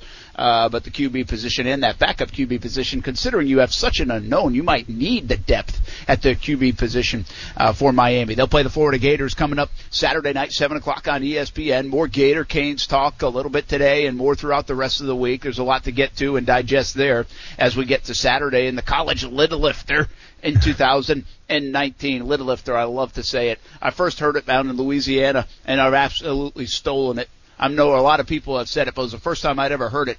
Gosh, what's his name, too? I'm losing everybody's names today, but play-by-play guy for LSU, legendary one down there. And he would always say, it's the season Little Lifter. I love it. So I like to use that word. Something from Paul Feinbaum. Quote, in practice, Joey Gatewood was really struggling to move the ball. Meanwhile, Bo Nix was leading multiple scoring drives every scrimmage. So there you go. Practice proving the point that Bo Nix was the guy. That according to on the Feinbaum show earlier today from Brandon Marcello, who is an editor at Auburn 247. So that's maybe a little more insight that Gatewood of recent was struggling in practice. The former Bartram Trails star loses the bid to get the starting quarterback spot at Auburn. Okay, so now let's go to Florida State. Let's go to Tallahassee. I was there on Sunday. I don't really know how much of a competition this is. I think it's really hard for a guy like Alex Hornibrook to come in from Wisconsin. I think he's a little bit limited to begin with. And to beat out an incumbent like James Blackman, who's been on campus for a couple of years, very well liked. So I really believe that James Blackman will be the guy. For whatever reason, Willie Taggart is yet to name a starting quarterback. It might be a little gamesmanship, keep Boise State guessing a little bit, take away some of their preparation time on just one of the quarterbacks, the more they keep them guessing. I don't know what you feel, Austin, but you know Hornibrook. You watched him quite a bit at Wisconsin. Would you be surprised if he's a guy that can come in and win that job? Yeah, I would be downright shocked. Downright shocked. I mean, people want to say that, Alex Hornibrook chose to leave Wisconsin. But at the end of the day, I mean, you ask any Wisconsin Badger fan out there, or I'm sure if you could ask the team and they were candid about it, they would say that they kind of kicked him out of the University of Wisconsin just because he didn't live up to the hype. It's funny, too, because if you look at his numbers aren't that bad. It's just the fact that in the big games, when the games mattered, he would just go on these spans. He would have these mental lapses where, he would throw 3 picks in the same game or just throw this horrible incompletions. And especially coming from a Wisconsin program where, listen, they don't ask the quarterback to do a lot of crazy things. When you have one of the best run games in college football, when you have one of the best offensive lines in college football, I think, in my opinion, it makes it pretty easy to be a quarterback because then you can rely on the play action a lot. You have time in the pocket, and all you have to do is just, make all those passes. And for the most part, Alex Hornibrook did not do that. And when he did, he wasn't consistent with it. Well, keep in mind, the other guys he's going, Hornibrook came in the summer. So from an identity standpoint, to come in that late, it's really a hard thing to do anyway, unless you're ultra talented or they're just empty at the quarterback spot and they just need somebody to play. The other guy who got, the Jordan Travis transfer from Louisville, he got the waiver to play. He's been there, but he was unable to go in the spring. It just doesn't add up that James Blackman won't be the guy. I mean, I'd just be stunned with the experience, how well respected he is, that he won't be the guy. But here it is. We're playing a game right now, okay? Let's play. I'm going to play you, or actually Kuz is going to play you, thankfully, for he's participating. But we talked to Kendall Briles, and he was asked about James Blackman, the QB, and Alex Hornibrook, the QB, and what they bring to the table. So I want to digest these things first, not go back to back. Let's first hear about James Blackman and what Kendall Briles, the new offensive coordinator of Florida State, had to say about his skill set and his leadership. He has been through a lot. He's put in the fire early as a skinny freshman year old, and got beat up. Got beat up. So those things are tough to deal with as a 18-year-old true freshman, let alone a fifth-year senior. And y'all know James. James is an unbelievable kid. Love James, his passion, his competitiveness, his belief in himself. So James is right where he needs to be, and he's hungry, and he wants to eat. James is, the way he plays the game, he plays it a little bit different than everybody else. He does have that competitive passion, and he is a great leader. His arm talent is really good. His accuracy is better. So I like that about him. And then he's a good decision maker. And there's been some times when he's been a little loose with the ball, and we've addressed that. And that's the main thing. I tell those guys all the time, the number one ability you can have as a quarterback is predictability. And I got to know where that football should be going. And he's got to be on the same page as us offensively. So I think he does have great ability. He's not the best runner in the world. He's not the strongest arm in the world. But when you put everything together, he's a dang good quarterback.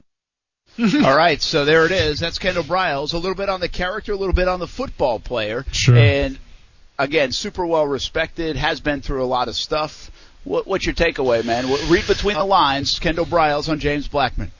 So it's funny, with James Blackman, he was very, he gave him some compliments, but then also I found it interesting where he talked about being on the same page, and if he gets on the same page as everybody else, then they'll be successful. That's kind of telling to me a little bit, because the biggest thing you want out of a quarterback is to, number one, be confident, be a winner, but also, you have to be on the same page, or else that's where things can kind of get miscued, and that's where you kind of have your downfall. So that the whole thing of saying that he has to be on the same page a little better kind of raised a little red flag up to me. Well, not only that, I thought if you want to pull that part out, reading between the lines, we're trying to translate here who could be the starting QB from what Kendall Briles said. I think he also said hang on to the football, and all coaches want that to happen with their QB, and that's a red flag if they don't. And it's also, he said, he plays the quarterback position differently, which means, and I think this is crystal clear anyway, but Florida State doesn't necessarily have the guy on campus, the style quarterback that they want to have. No. So, they're trying to fit a... How do you say this? The square peg into a round hole? Yeah, exactly. Yep. So a little bit of that is going on in Tallahassee, and I think has been under Willie Taggart the last couple of years. All right, that's the James Blackman side. When we come back, we're going to take a quick time out, and when we come back, we'll play the Alex Hornibrook thoughts from Kendall Briles. And what do you think? Does he have a shot at that starting quarterback job, or That's next on ESPN 690. Plus, some news out of the cinematic world that I will need help interpreting coming up. All right. Hey, welcome back. Brent Mortno in South Florida. Fort Lauderdale.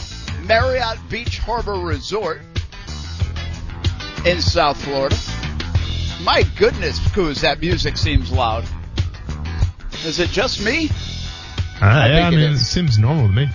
Yeah, I think I turned my headphones up. Sorry, Coos. Just called you out on that. Really my bad, operator error. Sounds like a Brent problem. Hey, Marriott Beach Harbor Resort, you ever been down here? It's another place you should go on your way to the Keys, Austin. I'm just going to make a list of all the places that you're at that are awesome that I haven't been to yet. I just want to make it clear that I am paying to stay, and but this seriously is like my favorite hotel. What's up, man? You think the IRS is listening or something or what? No, I am, but I'm just saying that's I'm not doing this because they're like giving me a night. Oh, I got you. I'm just saying it's a great place. Yeah. I mean, look at behind me. Yeah, I'll go back to the video again. Sorry, I don't. It's weird having be watching me all the time. Well, it's kind of weird, isn't it? But I'll go back to it in a second, and I will analyze your surroundings. I just changed the camera angle because on the request of Miami 5, Jimmy J. Keynes says, Brent, you need to get in front of the palm trees, or out, I don't know what he tried to say here, out in front of the palm trees. Looks like your hair is sticking straight up. Uh-oh. Shots fired. I had the palm tree coming right out of my head, I think. Okay. So our video guys, Stuart and Marcel and everybody else in the newsroom probably wouldn't like that either. Oh, yeah, that there was you bad are. Framing. Okay. Yeah, I see you. So then the ocean's right behind you. Looking good. Oh, yeah. Looking good. So, or trying to. Anyway, okay, let's get back to the Florida State situation. By the way, are we winning over Florida State fans or what?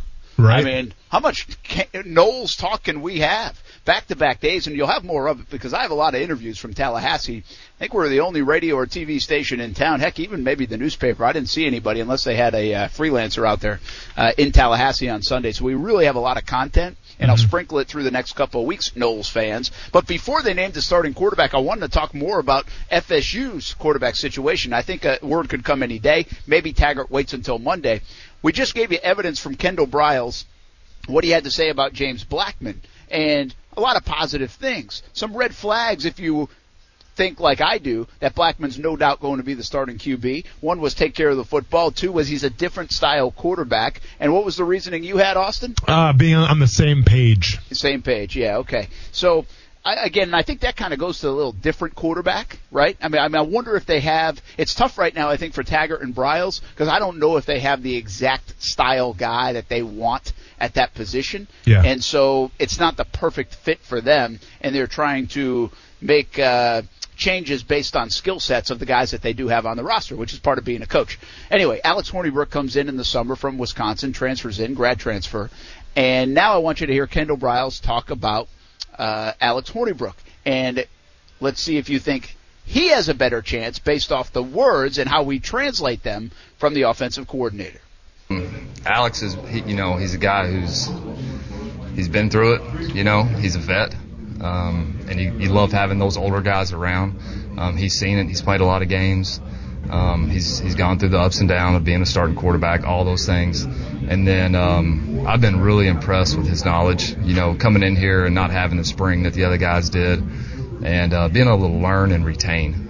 He's a really smart kid, as I'm sure you've gotten to meet him. He's a really smart kid. Whatever he does, he's going to be successful in life in general, and he's got some playmaking ability about him. He runs a little bit better than you'd give him credit.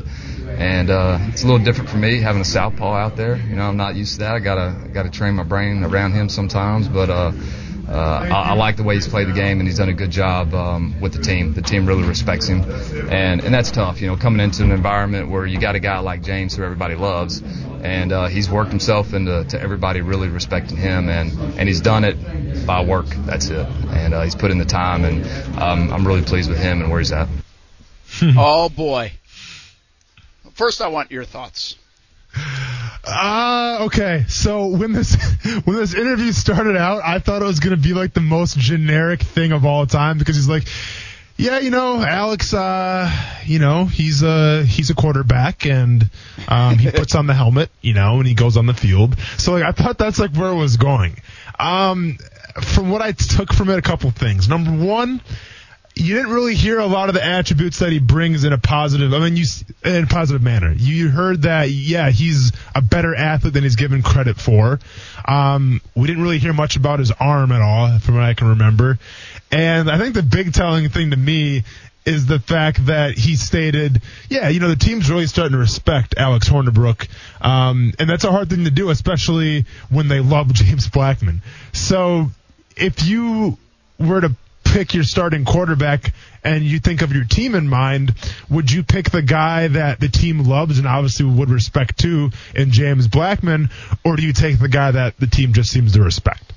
Yeah, it kind of goes for that point, Austin. It kind of goes back to what we were saying a little bit about Nick Foles. Yeah. If you respect that position, and I mean a genuine way, not just kind of a, hey, I got to respect that position way, then there is something to be said. Guys want to play for you. And I think, a guy like James Blackman, he bleeds garnet and gold, man. And I think that's important to the other people. They see that. They see the work he's been through. They see what he's been through with different coordinators, different coaches, and not great offensive line, all those things. But here's my takeaway on the Hornibrook. It was one line. It was, Briles says, that guy's going to be successful in anything he does in life. And I was like, oh, my goodness, he just said that girl has a good personality. I mean, that's what he said. Yeah. I mean, that was essentially what he said right there. I stopped listening almost. Yeah. I was like, oh, no, that's not rave reviews for Alex Hornibrook. Now, listen, I'm interpreting. We're all playing that game. That's what this game was. It was a little translation game. And the other part of this, could Briles be slow playing the Hornibrook front? And that's why he didn't want to come out and say too much. I doubt it. I just doubt it. Again, I believe James Blackman's going to be the quarterback in Tallahassee, and we'll find out what it happens. I think it will happen by Monday. I think the public will know if it doesn't happen beforehand. But I'm a little surprised it already hasn't happened, given the situation, given how long Blackman's been on campus, and maybe the fact that they are delaying this. If there's any real genuine nature to it still being a battle, is a knock on Blackman, and it would, because he should have by now separated himself. Yeah. But I do think they're just keeping this under wraps. Well, and I guess I understand that, Brent. There's a little bit of gamesmanship there, but do you think Boise State's really like waiting back right now, thinking like with bated breath, oh man, is it going to be Hornibrook or is it going to be Blackman? Like I'm sure they're in practice right now watching some old school Alex Hornibrook film and then watching the James Blackman film. No, I think the writing's on the wall, and I'm sure Boise State would approach this the same way, where James Blackman is expected to be the starter, Hornibrook will be the backup, and when they face off in Jacksonville the first week in college football, one's going to expect that they're going to be ready to play James Blackman. One big difference from a scheme or preparation, I should say, not scheme, preparation standpoint, one guy's a lefty, one guy's a righty. I mean, that's a little different. Yeah, I guess. Yeah. Maybe? See, in terms of if they're super mobile, then yes. But I've seen Hornibrook plays not necessarily the most mobile guy. So I think from that perspective, I mean, I guess if you're a corner, yeah, the ball's going to come at you different than a righty would throw. But I don't think it's that big of a difference, honestly. All right, that's your Florida State talk for now. We'll get back to the Jags in the NFL, Baker Mayfield and more. Nick Foles, Blake Bortles, what Dede Westbrook had to say today. All next on ESPN 690. I got a lot of catching up to do, starting with the playbook. It's a lot of work as far as just difficulty, as far as just being out there and everything, as far as the verbiage. Nick is very comfortable. I see him out there changing plays and things like that, so I got to get accommodated. And on top of my things, just to be out there. As far as the catching, it'll come. I'm not too much worried about that. That's Marquise Lee talking about getting back in the fold with the Jaguars offense. Brent Martineau here in Fort Lauderdale, Marriott Beach Harbor Resort. Hang out before the Jaguars game. I came down a day early, snuck away. Not a bad spot. My favorite place. Thanks for the hospitality. My favorite place from a hotel standpoint. My favorite place is back in Jacksonville. But I like this too. Thanks for the hospitality to the folks here at Marriott Beach Harbor Resort. Here the next couple of days. Jaguars will arrive tomorrow down this way.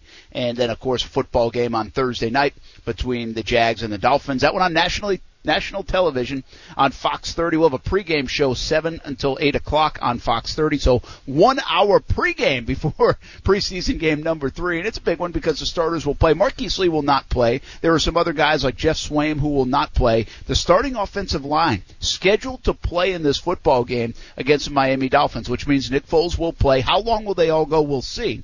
But we will get a look at Nick Foles, at this offense under John DeFilippo. And I thought it was interesting as we welcome Austin Lane back in the Action Sports Jacks studios. Marquise Lee talking about the playbook. And when I first heard that, Austin, I was like, wait a minute. Marquise Lee, he's been out. He should be studying the playbook. He should know the playbook. I mean, he's not that he hasn't had anything to do. He's been rehabbing. I get it. But he should at least know that. I think you have to put the context in that. And I think what he meant is I need to put what I have in my mind and what I see in a book out on the field and start training my body to do that stuff. Is that what you took out of that? Yeah, exactly. Like, listen, there's no way that he's been out and hasn't been through the playbook, hasn't sat in meetings and gone over that new offensive scheme. There's just no way that hasn't happened because every thought is that he's coming back, if not by week 1, a couple weeks later. So, yeah, he's taken the reps mentally, but it's about establishing those reps physically now, and that's two different things. It's one thing to just to go through your playbook, memorize things, but to actually be on the field, to actually go through all the motions and all the nuances and things like that, the one way to do that is to actually get your reps in practice. So, yeah, I can see where he's coming from there. Yeah, but it wasn't a little bit alarming at first. It's like, wait a minute, what is he talking about? Yeah, it was. It's not like John DeFilippo got here last week. No, for sure. It could definitely be. You can't be taken back by it. The real question, though, Thursday, Brent, and this is the big news everyone wants to talk about here, which I have to know. This is a nationally televised game.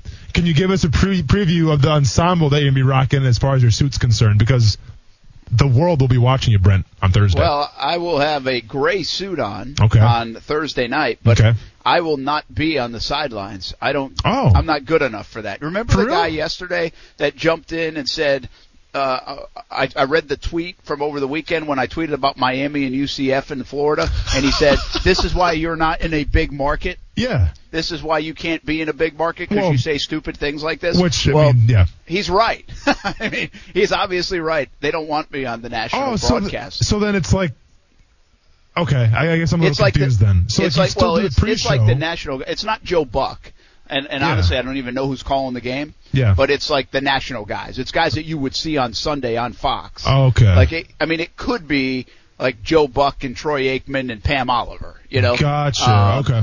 But that's what I mean by national broadcast because they want their reps too. So often they'll have some of the national folks. So it's not even locally produced. This one's the national deal. Okay. So we don't do those, unfortunately. I mean, someday maybe I'll make it to the big time, man. Oh, for sure, man. And Absolutely. then the suit will really matter. Yes, sir. Okay, sorry about that. I was kind of confused, I guess, how that whole thing works. But no problem. Yeah. We all got to be humbled sometimes. Don't let the Twitter hate get to you, Brent. Don't let it affect you. We're going to get into Baker Mayfield, also what Dede Westbrook had to say about Nick Foles and Blake Bortles, and also about my conversation with A.J. Boye coming up. But first, how about a little South Florida twist to the Happy Hour Horde?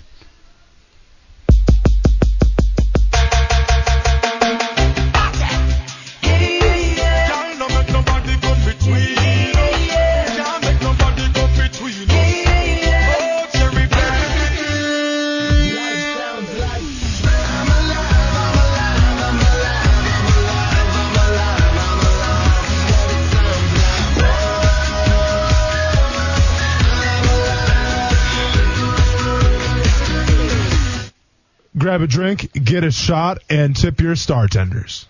A 94 rating for Vida de Luis recently. Pretty cool stuff happening with Vida de Luis. They're going out west in September. They continue to expand into the Tampa area as well. And it's a locally owned tequila right here in Jacksonville, made in Tequila, Mexico, shipped directly to Jack's Beach. Make your own recipes with Vida de Luis tequila, one of the smoothest tequilas you will ever taste. For locations, recipes, and merchandise, visit VidaDeLuis.com. Make sure to drink responsibly. All right, guys, before I get to the football stuff, what does this mean? Spider-Man out of the MCU. Marvel and Sony can't reach deal. Is this big news? Yeah. Yeah, it's pretty huge. I wish this would have been brought to my attention before the show started. Now I'm emotional. Because now I can't focus on what I need to do for the show. So basically what that means is, and where are you seeing this, Brent? This isn't fake news or anything like that? No, I saw it earlier, like a half hour ago, and now I just looked it up again. It's real. Okay. So what they're saying is... I mean, how do I know this stuff and you guys don't? I mean, will you guys get on the ball? First of all, I was at the stadium doing interviews, Brent, so you're welcome, number one. Number two, yeah, I'm a little taken back right now because I'm about to cry. So with Spider-Man, Spider-Man is part of the Marvel Cinematic Universe, MCU. Yes. And what that means is, like, you know, with the Avengers and everything, they're all part of the same brand as well with Marvel. And I guess what you're saying is that since Sony, you're saying Sony didn't come to an agreement? Sony and Marvel didn't come to an agreement. Yeah, so Sony has owned the rights for Spider-Man for a while, hence why there's like 10 Spider-Man movies by themselves, it seemed like. You know, there's the ones with Tobey Maguire, which are absolute trash. There's a nice sticker right there. Kuz will tell you differently, but this isn't Kuz's show, so you just push the buttons and let me talk. So Kuz will tell you that Tobey Maguire is the real Spider-Man, yada, yada, yada. There's a few different Spider-Mans as well, but basically Sony owned the rights to Spider-Man.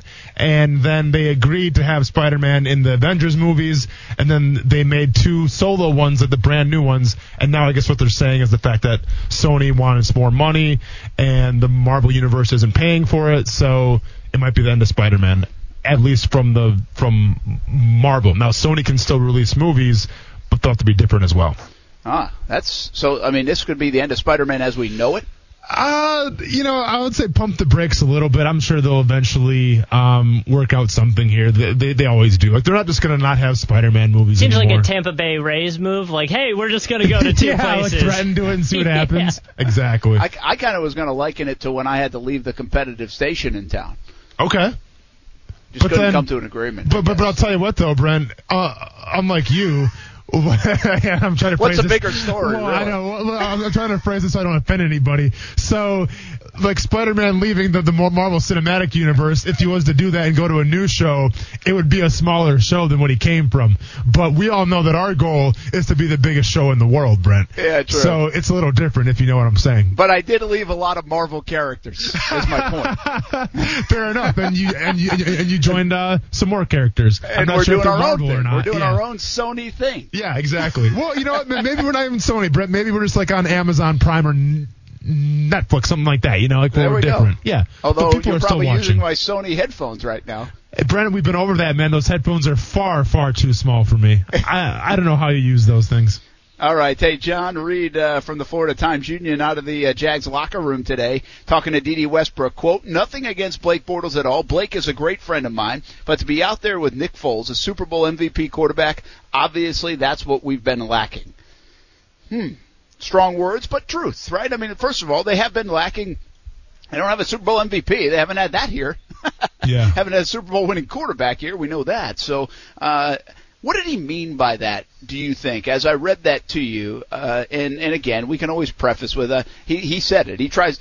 I think these guys are in a tough spot sometimes. Anytime you say something nice about Nick Foles, it means you're knocking Blake Bortles. He tried to kind of cushion that a little bit by saying, hey, Blake's a great friend of mine, but we haven't had a guy like this. And he's right. It doesn't matter. I mean, it's true. I mean, it's fact. You haven't had a 30-year-old quarterback, haven't had a guy with an MVP, haven't had a guy that had raised the Lombardi, haven't had a guy with the experiences and the resume of a Nick Foles, which means, in my opinion, you haven't had the guy with the presence of Nick Foles. And now we'll see if all that translates to the field. Isn't that what D.D. Westbrook's saying? Yeah, you know, and listen, I didn't cover Blake Bortles at all. I was here for a short amount of time when he first came in, and I was on my way out. You know, I spoke with him several times, and like I've always said, Brent, there is a double standard in terms of the quarterback, whether if you're out in public, whether it's how you act in society, there's just always going to be that double standard, right, wrong, or indifferent. And I think as far as that double standard is concerned, is I think if you're like, you know, kind of a laid back type of dude, just a people person, you know, that could kind of cost you a little bit in the quarterback position, because the quarterback, you're the general, you have to hold people accountable, you have to be the first one there in the morning, the last one to leave at night. Not saying that Blake Bortles wasn't really that guy, but I think that when you interviewed people last year, even no one was saying, like, you know, well, Blake Bortles is doing great in practice, he's making us better on defense, things like that. I don't think you really heard that this much. It's like you said, it was almost like we have to have Blake. I almost said Blaine Gabbert. We have to have Blake Bortles back. And when you have to keep on saying that, it's almost like, I don't want to say he's a liability, but it's almost like you have to defend the guy, and instead of, you know, having him raise you up, you almost have to drag him along with you now. And I think with Nick Foles now, you have a guy in that locker room who can raise you up, who can bring out the best in somebody, whether it's on the field or just in the locker room in terms of his leadership. And it's like we talked about earlier today, Brent, the leadership qualities are fantastic. Every guy I talk to in that locker room goes on and on about Foles, of how great of a leader he is and how great of a person he is, and that's fantastic. But at the end of the day, the NFL and how well you do and how long your job lasts is predicated on one thing, and that's wins. And if Foles can take that kind of mentality, what he's doing with his leadership, and turn that into wins, well, then you have something special there. How much better is Nick Foles at the quarterback position than Blake Bortles? And to put it in context, I think the best way to do it, and maybe it's not, but I'm going to try it, is to say, if you could redraft the quarterback position, and Foles is on the board and Bortles is on the board, where would you draft them? Knowing what I know about both guys right now? Yeah. I mean, it's pretty tough, right? Yeah, well, it's a little tough, but because some people are going to go over the board and they'll be like, well, Blake would be an undrafted. Undrafted. He wouldn't be drafted. No, and I just don't think that's true. I do think Blake accomplished some things in the NFL that get swept under the rug too, and people say, yeah, well, he had a lot of help, but he got lucky and all this stuff. That's fine, but he did. So I would say, listen, is Blake a fourth round quarterback investment, even though he was a top 3 pick? And is Nick Foles, who I think was a second round, was Foles a second round pick? Let me check that out quick. So long ago, he might have been a fourth round pick. Third round pick, Nick Foles. Yeah. I was sooner or later going to get there. 2012. Yeah. So he's a third round pick. Yeah. And I'm not saying he's a top 10 caliber quarterback pick, but is he a mid first round to late first round pick, given how things have transpired? Yeah. Or is he more like a third round pick, second round pick? So how do you relate it to Blake? Like, I think I would say, given their careers, I would say Blake's probably more of a fourth round pick, and you got a good amount out of him for a fourth round pick.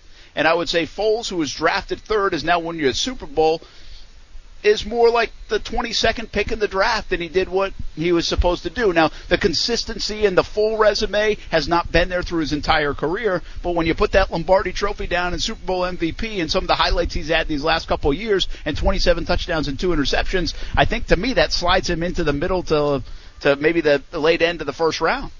So, yeah, I'm going to go Foles as a first-round pick, and I'll go Bortles as maybe a fourth or fifth-round pick. And the biggest difference is this. And I'll take you back. I think it was 2012 or 2013. No, I'm sorry. It was later than that. I think it was 2014, that season. And, you know, Brent, I've always watched the Jaguars games, and I've only really – and I've been a fan, right? But I've only really been a fanatic once. I've only sat up in front of my TV on the couch, sitting with my family, and literally just cussed at the television to the point where my wife was wondering who this person was in front of her. And my son was saying, Dad has said a no word. And I had explained to him that I got a little fired up, and that's not how we talk in the Lane household. Okay? There was one point where I did that, and that was when Blake Bortles threw his second pick six, I think, in 2 games against the Houston Texans. And my point is this. Nick Foles isn't really going to lose you any games. Nick Foles is going to keep you in games, and he has the ability, like we've seen in 2017, he has the ability to win you games. He has the ability to put the team on his back, carry you to the promised land, and be a Super Bowl MVP. Blake Bortles, on the other hand, has the ability to lose you games. He has the ability to throw those pick sixes, to create those turnovers, and when all things are considered, that's the biggest thing. This is a turnover-driven league. If you don't turn the ball over, and that's like I always say, Brent, if you run the ball, you stop the run, and you know what? Let's add phase 3 to that now. And if you don't turn the ball over, you always have the opportunity to win. And the problem with Blake Bortles was the turnover. So that's why he's like a 4th or 5th round pick to me, and Nick Foles is a 1st round pick. Yeah, and I'm trying to think through the 4th and 5th round picks. I mean, you got a guy like Dak Prescott, right, who's obviously outperformed his 4th round pick. You know, don't give me the Tom Brady 6th round pick. That is such an outlier that it doesn't even. Tom Brady doesn't make sense in any. Kirk Cousins, I think, can be up there. I think Kirk Cousins like a 3rd. I can't remember. Let me check that out quick. No, I think he was 4th. Okay. RG3 was a 1st round, and then Cousins was a 4th round pick. I think you're right. Okay. So, okay. Yeah, so it's interesting to think. I've never really thought about it that way. It just kind of popped in my head. Yeah. And say, okay, and I think you're kidding yourself. One, if you say Bortles is an undrafted guy. He played 5 years in the NFL. As a starting quarterback. I think you're also kidding yourself if you think just because Foles won a Super Bowl, you'd say he's a top 10 pick if you had to do it all over again. Yeah. Now, again, you'd sign up for any quarterback that won a Super Bowl, but you're missing the point of the conversation, I'm saying, if you just do that for the Super Bowl alone. So anyway, interesting thoughts. D.D. Westbrook, interesting thoughts. I can't say he's wrong. And now we'll see how it translates to the field here in Jacksonville. Still the one unknown. We get a look at it on Thursday night. Jags and Dolphins on Fox 30, 8 o'clock. And we'll have a pregame show for an hour from here in South Florida, 7 to 8 on Fox 30. When we come back, more Jags talk. Catch up with A.J. Boye, the forgotten guy on this defense, and also Baker Mayfield, what he had to say. Does it bother you? Do you hate Baker? Do you love him for it? Next on ESPN 690. Hey, welcome back. Brent Martineau here in South Florida. I'm in Fort Lauderdale Marriott Beach Harbor Resort. Fantastic hotel. My favorite. That's why I came down a day early. I said, you know what, let's get out here a night before the Jags even get down to South Florida. So we're doing the show from, well, practically the ocean. We got a little, what are those things called?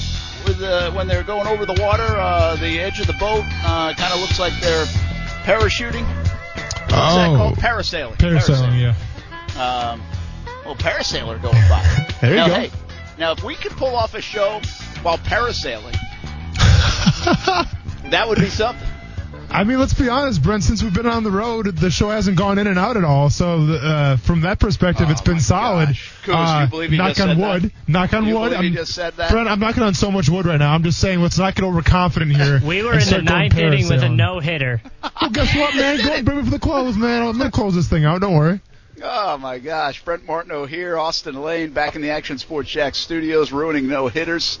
Who's here as well, trying to keep it all together.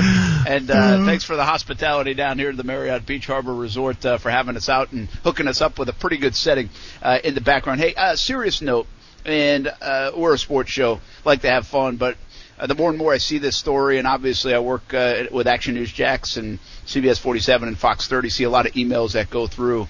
But these missing firefighters that went out on the boat and have not been found, almost 5 days now have gone by, and so many people looking and trying to search for these two guys. Thoughts and prayers with their families. So what a tough time, and everybody out there working hard to try to find them.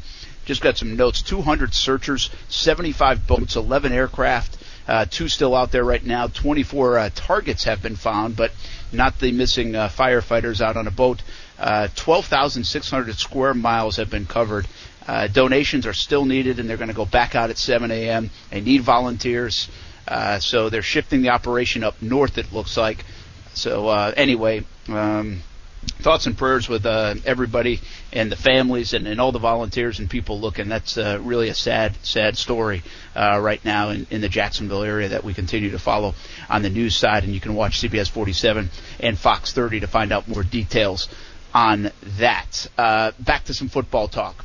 Interesting exercise we put out there, Austin. Got some responses. I kind of like this. You know, where would you redraft Foles compared to Bortles based on what Dede Westbrook kind of said today in the Jags locker room? American Filipino says BB is a solid fourth-round QB, and he says in parentheses, another reason Caldwell should be fired because he drafted him 3rd overall. Yeah. Foles was a late first, early second. That kind of falls in line with what we were saying. Yeah. Tyson says Bortles 6th round, Foles 2nd round. I'm okay with that. That's an honest answer. So interesting if you go back and do it. We just kind of thought of it off the cuff in the last few minutes, but it kind of puts it in some context. You know, how much better of a QB do the Jags have now than they did last year? And we'll soon find out. We'll get a glimpse of it in a couple of days here in South Florida, but we will really find out throughout the fall of 2019 and what Nick Foles can do with this offense, with this football team, and how much he impact them in a positive, hopefully, way. Yeah, you know, and listen, if these grades, you know, hold up to be true, and listen, this is just my opinion, your opinion, but you would think where you see the production of going from really a 4th or 5th round guy, like everyone's saying about Blake Bortles, and you go from a late 1st round guy to an early 2nd round guy like Nick Foles, that's all you need. You know, I mean, I think if you have that type of person, given with that offense of the way they look right now with, you know, Fournette staying healthy being the biggest thing, but then also a really solid defense, you know, it's got the recipes to win. And I think with that, all things considered, you have to like that going into the 2019 season here. Absolutely, and part of that is the Jags have a fantastic defense, right? They have this great front, and maybe great's overhyped. Some people say. I don't think it is. I think on paper that is a great front, and it has potential to really be the best front in football. You can debate that part, but it can be. And then on the back end, you can debate they're the best tandem at the cornerback position in football, and that is Jalen Ramsey and A.J. Bouye. I said this last week on the show. I think A.J. Bouye is kind of the forgotten piece of this defense. This guy is a stud player. He's a big money player, yet he's very quiet and doesn't get a ton of attention. Some guys have bigger personalities. Some guys draw bigger headlines. Ramsey with what he says and does. And Ramsey, for my money, is the better football player, I think, at that position. But not by great lengths over A.J. Bouye. Bouye 2 years ago had a fantastic season, and he was a much sought-after free agent coming out of Houston and UCF. After he was undrafted coming out of UCF, but once he had that good year for Houston, a lot of people wanted him. Houston just couldn't keep him with the dollars. Jags go get him, and he has a great year. Last year, disappointing on so many fronts for so many different players. I caught up with A.J. Bouye and asked him about, first of all, missing camp and being healthy now. But I also bring up that quiet, silent, assassin type of deal that A.J. Boye is on this star-studded defense. Hey, let me ask you about Marquise first. Good to see him back. I know it's been a long recovery. Injuries are tough on guys. What's it like to have him back in the fold? It's great. I've definitely been grinding with him all season, especially in camp. So just to see him back out there, know the work that he put in, the setbacks he had, he's a big part of our offense and our team in general. So it's great to have him back. He said it's so hard to watch other guys sit out and sweat. You had to do that a little bit at the start of this camp. Good to be back for you too? Yeah, definitely. We're competitors. We always want to get better. When we're not out there, we feel like we're not getting as good as we want to get. So, our strength coaches and everything did a good job of making sure that we just came out there and just stayed in shape. So when I came back out there, I felt like I was right on pace. Yeah, first day, you looked like you were full speed. Did you sit out the right amount of time? I mean, did you take care of that, maybe even give it an extra day that maybe in the past you might not have? Yeah, definitely. I think this year I did a good job of communicating with, the coaches, the weight coaches. I tried to push through things, and it just made things worse last year. So they worked with me. They knew how I wanted to be out there, but they know I'm always trying to get better. So, thanks to them and the training staff, they helped me out a lot. You want to play on Thursday night? Yeah, I'm going to play, so I'm not worried about that. So, yeah. How hungry? This is a hungry defense anyway, but you kind of chomping a little bit because you guys haven't been in a game and just the philosophy of this preseason, the way it's been. Definitely. Preseason, it's a time to just see where you at, try new things. If you make mistakes, it's okay because you're going to learn how to get better come week one. We're going to be starting fast with that, so it's just all about getting timing down right, whether it's technique and everything like that. I brought this up the other day. I feel like we've mentioned Yannick. We mention Ramsey all the time. We mention Calais all the time. You can sometimes be a forgotten piece of this defense. You don't seem to mind that, though. You kind of stay even keeled. I don't mind that. Film don't lie. So, there's always fan favorites. I've never really been one of those, but I'm still in the league. So it is what it is. How good are these young guys underneath you? We talk a lot about Trey Herndon and Breon Borders. How impressive have those guys been? They've been impressive. We all been working together. I've always talked to Trey about certain stuff outside of the field. We've been spending a lot more time together as DB. So you got him, like you said, Breon and Tay and everybody just making plays. We're all excited for those guys. They're learning and they're developing. I was there at one point, and just to see the growth in them is good. Have you done more coaching than ever before in your career? We see you and Jalen kind of working with these young guys. Yeah, definitely. Like I said, I've been in that position before, especially as an undrafted guy. So, I just always try to give them pointers on what, coaches are looking for, personnel people are looking for, not only here but everywhere else, and just always update them on their technique and everything, just like they look out for me and Jalen too. I really like A.J. Boye, Austin. I do feel that way. Don't you kind of feel like he's a little underrated and not talked about? Maybe is it a little too far to say even underappreciated at times around here? Yeah, I think untalked about, fair. I think underrated, absolutely.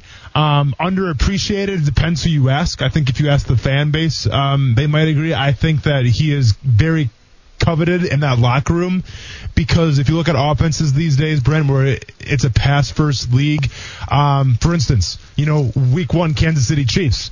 Obviously, Jalen's going to have to stop Tyreek Hill, and maybe they'll help him out and everything. But someone's got to stop Sammy Watkins, who's a very capable receiver himself.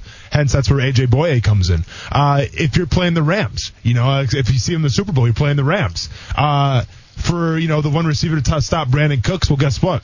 Someone else has to stop Robert Woods. And the way you're seeing these rosters constructed now in the NFL, you're seeing still there's a focus on the ones, but now it's almost like this is for most teams. Of course every team's different, but it's almost now like you have to be able to stop the 1 and the 2, because if you just focus on one, the other one's going to hurt you big time. So the fact that the Jaguars have, I think, the best corner tandem in the entire NFL, that just helps things on their defense, hands down. So well, and I think if you add DJ Hayden in the mix, he's fantastic. I think he can be really good. I mean, I don't want to oversell, but I think he's really good in that spot. And sometimes that second wide receiver comes from the slot, right? Exactly. I mean, that's where those guys are making hay now in the NFL, as you've talked about many a times. All right, when we come back, we'll talk a little Baker Mayfield. How annoying is this guy, or do you love him? Where do you sit? There's no gray area on Baker Mayfield. Where do you sit on this? Antonio Brown's back, I think. Maybe it's changed as he filed another grievance. And I got a thought for you, Austin. When Ronan was born, yeah, how often did you eat fruit snacks like a lot? Never. You didn't give your kid fruit snacks? Oh, no, yeah. He ate fruit snacks all the time. Like fruit snacks? Yeah, of course. Yeah, I give him fruit snacks. Why? Like, I'm addicted to fruit snacks. Like, the addiction started when the twins were born, and they're now 14. And I'm still eating fruit snacks. Okay, yeah, I would give my son fruit snacks. I'm not really a fruit snacks fiend, if you will, but... You're telling me you didn't steal fruit snacks from the kid? Never, no. But I did steal his Reese's Peanut Butter Cups from Halloween. But let's go ahead and break down this fruit snack addiction when we come back here. I'm curious to see if we can help you out. I've got 2 packets of them right now, and I'm going to eat them in the break. Brent, this is a safe spot. I just want you to remember that, all right? You're in a safe spot here. You're welcome. Very much. We're coming back on ESPN 690. Fruit snacks and everything. As we're building the program right now, we look and get caught up in a lot of ways in college football, facility-wise and some other ways that we continue to maybe catch ourselves up to the rest of college football that way, because there's so much we have to offer as a university. And so what we want to do is make sure that we have the most to offer in every category across the board. And when we do, we can get back to that level. Oh, Dan Mullen talking facilities and everything else. I got to tell you, and I like Dan Mullen a lot, and I think he's doing a good job. I think my only question on Dan Mullen as a football coach is, can he win the big one? I think he's a good football coach. So let me get that out of the way, Gator fans. I don't not like Mullen, and I don't not like the Gators, much to the contrary of what many people around that listen to sports radio and even ESPN 690 or watch on TV on CBS 47 and Fox 30. I am not a Gator fan. Sounds like you've been getting a lot of Twitter hate about this. But we all get lumped in as Gator fans if you are in the media in Jacksonville automatically. I'm not a fan of any of them. But I like to see them all do well, quite honestly, because it's more fun to cover when people do well. That being said, that reaction from Mullen, to me, is what I don't like about college football right now. It's all these excuses. Okay, I don't have facilities. I don't have this. I don't have that. It's like, and I understand, believe me, I get it that if you build a standalone practice facility or standalone football facility now, you now all of a sudden become ranked in the top 10. Like, it's how it works. There's an arms race. There's something that translates from building structures and facilities to being good on the field. It's reality. I'm not ignoring that. But at the same time, it's about football, and it's about going to a kid's high school and about being in a kid's parent's house and saying, hey, I want your kid to come here. I'm going to do the best for your kid, and you got to win them on the recruiting trail. You got to coach them up and develop them, and then you got to win football games on Saturdays. And it's still about that. And I think at times we make college football out to be about all this other stuff. And while it has some importance and relevance, and it's part of the puzzle, kind of what Mullen was saying is it's part of the puzzle, I think it often gets used as excuses. And I think a little bit of this is, hey, don't put too much heat on us yet. We don't have the facilities. We don't have too much expectation. If we don't win this year big because of this, this, and this. And I'm not saying it's just Mullen. I think a lot of coaches fall into that to buy themselves some time. And I think probably that was the case with Willie Taggart in Tallahassee, saying, hey, I got to fix all this infrastructure. Jimbo messed it up, so give me time and let's wait on it, and here's the stuff I have to deal with. Again, some of it might be reality, but to me it sounds a lot like excuses. Go in there, recruit, develop, win football games. To me, it's still simplistic in a way. Exactly. And like, you're never going to hear this at the NFL level, and it does kind of rub me the wrong way when you're almost like, it's almost like, and I don't want to call it a loser's mentality, right? But you're almost like, it's survival, Austin. That's what it is. Well, these guys are making a lot of money. They get put on a hot seat quick, and there's no patience. Just like the NFL, but there's no patience from the fan bases because of all the dollars involved, and so they want to buy time. Okay, I understand that, but if I'm a coach, which I'm not, but if I am, I'm doing everything in my power to win football games. And not cheat, obviously, but do it within my power to do it the right way. And I'm not going to almost like set myself up for failure here where I'm going to have these fallback switches, basically, where if things do not go my way, I'm going to point my finger over here, or I'm going to point my finger over there. To me, a successful coach can't think like that. A successful coach just can't be like, yeah, you know what, we don't have this, we don't have this, we don't have this. and that's why it happened. Forget that. If you're a successful coach, you take what you got and you make it work regardless of how bad or good it is. To me, that's what makes a special coach. But I understand this is a different time now, and I understand college football is different than the pro level. But at the same time, if you're a coach, you know what? If I'm a player, Brent, I want my coach to be 100% all in, knowing that he's going to try to do everything in his power to win a game and not set up these fail switches to blame, where if he doesn't win a game, he has those to point off of. Yeah, and listen, again, I don't. I guess I am kind of singling out Mullen here because he just said it in front of a microphone. He's not alone. And I think it's kind of the mentality of coaches a little bit now is, we don't have this, we don't have. It's funny. It's like this hard job, this tough, violent sport, macho sport. Yet I feel like the coaches in the game sometimes come up with the more excuses than players. You know, I mean, it's like, all right, just go do it. Get it done. It's tough. It's hard. It's harder than ever before. There's more competition than ever before. There's more good programs. There's more good coaches. There's more good players than ever before. But go do it. And may the best man win. And you know what? I want to hear a coach say, you know what? We'll deal with that. It will come along, and we'll deal with that stuff. It's just part of it, and everybody's going to catch up. It's cyclical, whatever it might be, but we're going to deal with it. We're still going to win. And I think they feel that way. I just don't think they always say it that way. Hey, simply put, Baker Mayfield, GQ magazine, whether he got misquoted, out of context, whatever, he goes after my guy, Daniel Jones. Did you see Daniel Jones' response? Oh, I didn't see that. Is that out? That is out, yes. So what is it? I just had it brought up. I'll find it in a second. Keep going. Okay, well, either way, bottom line is, what side of the camp are you in? Do you love Mayfield or dislike Mayfield? Because there's no in between. I got to be honest with you. Right now, I'm in the dislike camp. If I'm being honest, I'm kind of hoping they go 4-12. Okay, and you're saying this because why? Before we debate here. I think I said it earlier in the show, and again, I'm being honest here. I think I would have liked the guy a lot if I was covering him day in, day out. Okay. I think if it was here in Jacksonville and you had that guy, I think it would be fun. And I think and I'd probably have a better understanding of him too. So in fairness, I'm watching this from thousands of miles away. And I don't know Mayfield. I've never been around him like that. But, I mean, we all get to make opinions and with what we have. And I just don't like a young QB that's really done nothing in the NFL coming in and yapping like this. You know, at least when Jalen yapped, he had already made a Pro Bowl and an All-Pro and pretty much established himself as much as probably the best corner in the game. Mayfield hadn't done that yet. And so to take shots, whether it's in context or not, I'm more on the dislike end of things spectrum than I am on I love this guy. Okay. You know, I love Baker Mayfield. Now, like I said, I am against what he said about Daniel Jones, and here's Daniel Jones' reaction to it when asked about the GQ article. Daniel Jones responded by saying, yeah, I've seen him play. I watched him in college and a little bit last year.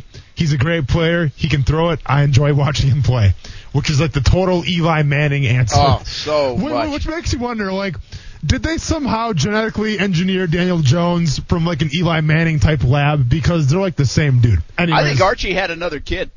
Oh, yeah. They just didn't know about it. The black sheep. Okay, I got you. A little conspiracy theory for everybody. I mean, I'm telling you, man, you're right though. I mean, he just about almost looks and sounds like Eli. He does. But getting back to Baker Mayfield, I love how he's acting set aside from the Daniel Jones comment, because this is a guy who, you know, a lot of people said shouldn't have been taken where he was taken at the number 1 pick overall, right? He shouldn't have been the first quarterback off the board. Comes in and puts up numbers that warranted him the offensive rookie of the year. Now, what does that mean? I mean, yeah, there's been some offensive rookie of the years who's kind of fizzled out, and there's been some that have done really great. But from that perspective, you have to like what he's done. 27 touchdowns, 14 interceptions in 14 games. And now you add guys like Odell Beckham Jr., you know, to go along with Nick Chubb, to go along with Jarvis Landry. I mean, let's be honest here. If you can't win football games with all those guys and a solid defense, then yeah, maybe you're not the best quarterback in the world. But I think with everything that Baker Mayfield has showed so far, and I understand there's a double standard, you know, in terms of the quarterback and the way you act. But for the most part, especially now that he's been in the pro leagues, I'm not talking about his college days, but since he's been in the pros, yeah, he may have pounded a beer. I pounded a beer before. I don't care about that. Yeah, I'm not worried about that, by the way. But okay. But like, and maybe, I still don't know if it's a great look, but you better play well. It's an awesome look if you play well. Exactly. And yes, he's called out some of his teammates during press conferences, during training camp, and I'm all for that too, as long as you can back it up. And all things considered so far, Brent, 27-14, that's backed it up. Being the offensive rookie of the year, that's backed it up.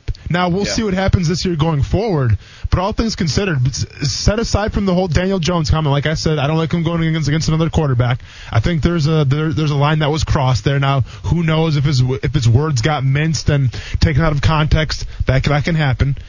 But all things considered, yeah, I'm a Baker Mayfield fan for sure. Hey, listen, if he has another good year and he proves he's going to be a good player in this league, I might fall in love with him. I might. I mean, you can. He's that guy. But he's very polarizing to me right now, and I'm just giving you my feeling. The first feel I get is like, man, I hope this guy goes 4-12. Well, hey, I'll be honest. There's going to be a lot of pressure on him, Brent, because they've surrounded him with a lot of weapons now.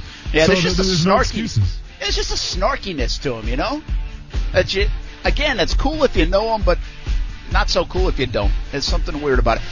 Hey, this show is flying by. This show is flying. He beat you in the chugging contest, I think. You'd be surprised. Oh, yeah, you don't have the Teen Wolf teeth to crack into that beer like that guy did.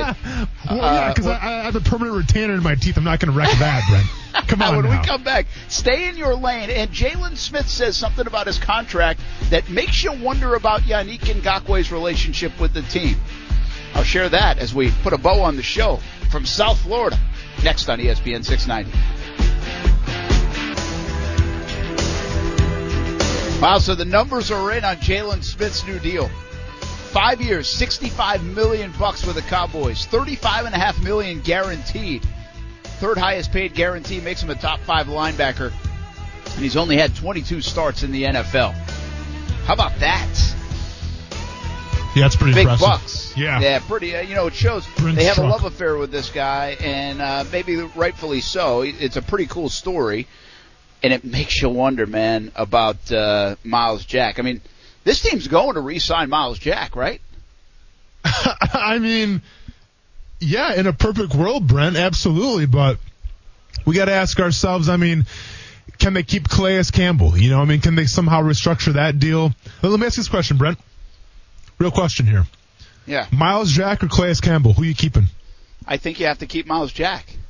I love Calais just Campbell. from the age perspective and everything? Yeah. I mean, even with the knee? Well, I'm not a doctor, so I don't know what their reports say. Let's just say the doctors say, hey, he's fine. We think he's got another 4 years, 3 years, fine, no problem. Mm-hmm. Not showing anything, same thing we saw at the Combine. Then I just don't think you can let this guy go. I mean, he's in your middle of your defense. He's a super talent. He's young. And, I mean, listen. There's nobody more I love on that football team probably from a player perspective than Calais Campbell. Guy's awesome. Yeah. But if you have to pick between the two, I just think I think you have to look down the road in this thing and take a Myles Jack. I think you have to do it that way. So, I mean, we'll see. And we'll see how close this team gets and where they feel they are. But, you could always use a franchise tag potentially if you don't use it on Yannick and something happens there. So there's options. But real quick, Jalen Smith, great quote. I had a 4-year goal to retire my mom. That's going to come a little sooner now.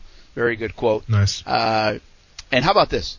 Jalen Smith on his contract situation with the Cowboys, noting that he was under team control for 2 more seasons.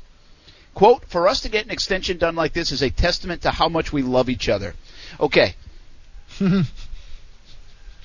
Is that, what did you think of as soon as I read that? Oh, I thought of Ezekiel Elliott. That's all, yeah. Oh, that's interesting. See, I thought of Yannick Ngakoue. Okay, yeah. Ngakoue's coming up. They're trying to get a deal done. There's been a stalemate. Nothing's going on. He's going to play on $2 million. They couldn't come to the agreement on an extension. Yet in Dallas with Jalen Smith, and it's a story they love. It's a great story to tell. It's a little more reasonable dollars probably. It's a less vulnerable position than running back, so it's a little easier than the Zeke deal, a little easier than the Dak deal, easier than probably the Amari Cooper deal, and easier than the Yannick deal here. But I just thought, hey, if we love each other this much, we're going to get it done. Well, there's obviously not enough love, I think, between the Jaguars and Yannick Ngakoue, or they'd still be talking or have gotten something done. Yeah, I mean, that's a great point, Brent. It's just, when I hear that there's not talks, when I don't see Yannick's on Twitter, putting up the cryptic messages, and maybe he has, I just haven't been paying close enough attention. When you don't hear the national reporters reporting anything like, talks have heated up again, I just assume that Yannick's just going to play out this deal this year and then let the chips fall where they may. Not to say that they can't re-up the conversations, but whenever you hear the fact that both sides aren't talking, it's not a good side, or it's not a good sign from that perspective. So honestly, like when I hear things like that, I just don't think about Yannick getting paid anymore because no one's talking. If no one's talking, if there's no form of communication, no one's getting paid.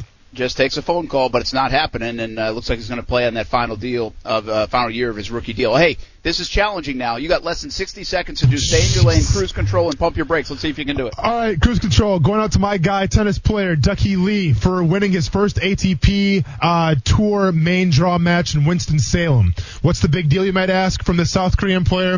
Well, he did it without the ability to hear. Ducky Lee is legally deaf, and while you may wonder what the big deal is, tennis players rely on sound of the ball leaving the racket to react off their serve shot. So Lee must focus more on his opponent's movement and use his strong eyesight in order to be successful in the game of tennis. Very so cruise control going out to Ducky Lee. Pump your brakes. Pump your brakes. This was actually a request from at Twitter at Orc0909. Asked me what my thoughts were with NXT moving to Wednesday night to take on All Elite Wrestling. Everyone's making a big deal about it, thinking the Wednesday night wars are going to happen. Listen, DVR was invented for a reason. And while NXT is promising, they're not going to compete with All Elite Wrestling because NXT will be doing their tapings from Full Sail University by Orlando. And, of course, All Elite Wrestling is going to be all over the country, selling out stadiums, selling out arenas. So from that perspective, I'm not too worried what it means for All Elite Wrestling. All right, you can DVR CBS 47 and Fox 30 or just watch it live tonight. First and 10 training camp, 11:15 on CBS 47 and Fox 30. For Austin Lane, Coos, nice job back there, guys. We'll see you from South Florida again tomorrow. Have a good night, everybody. This is the story of the one. As a maintenance engineer, he hears things differently. To the untrained ear, everything on his shop floor might sound fine, but he can hear gears grinding or a belt slipping. So he steps in to fix the problem at hand before it gets out of hand. And he knows Grainger's got the right product he needs to get the job done, which is music to his ears. Call, click Grainger.com, or just stop by. Grainger, for the ones who get it done.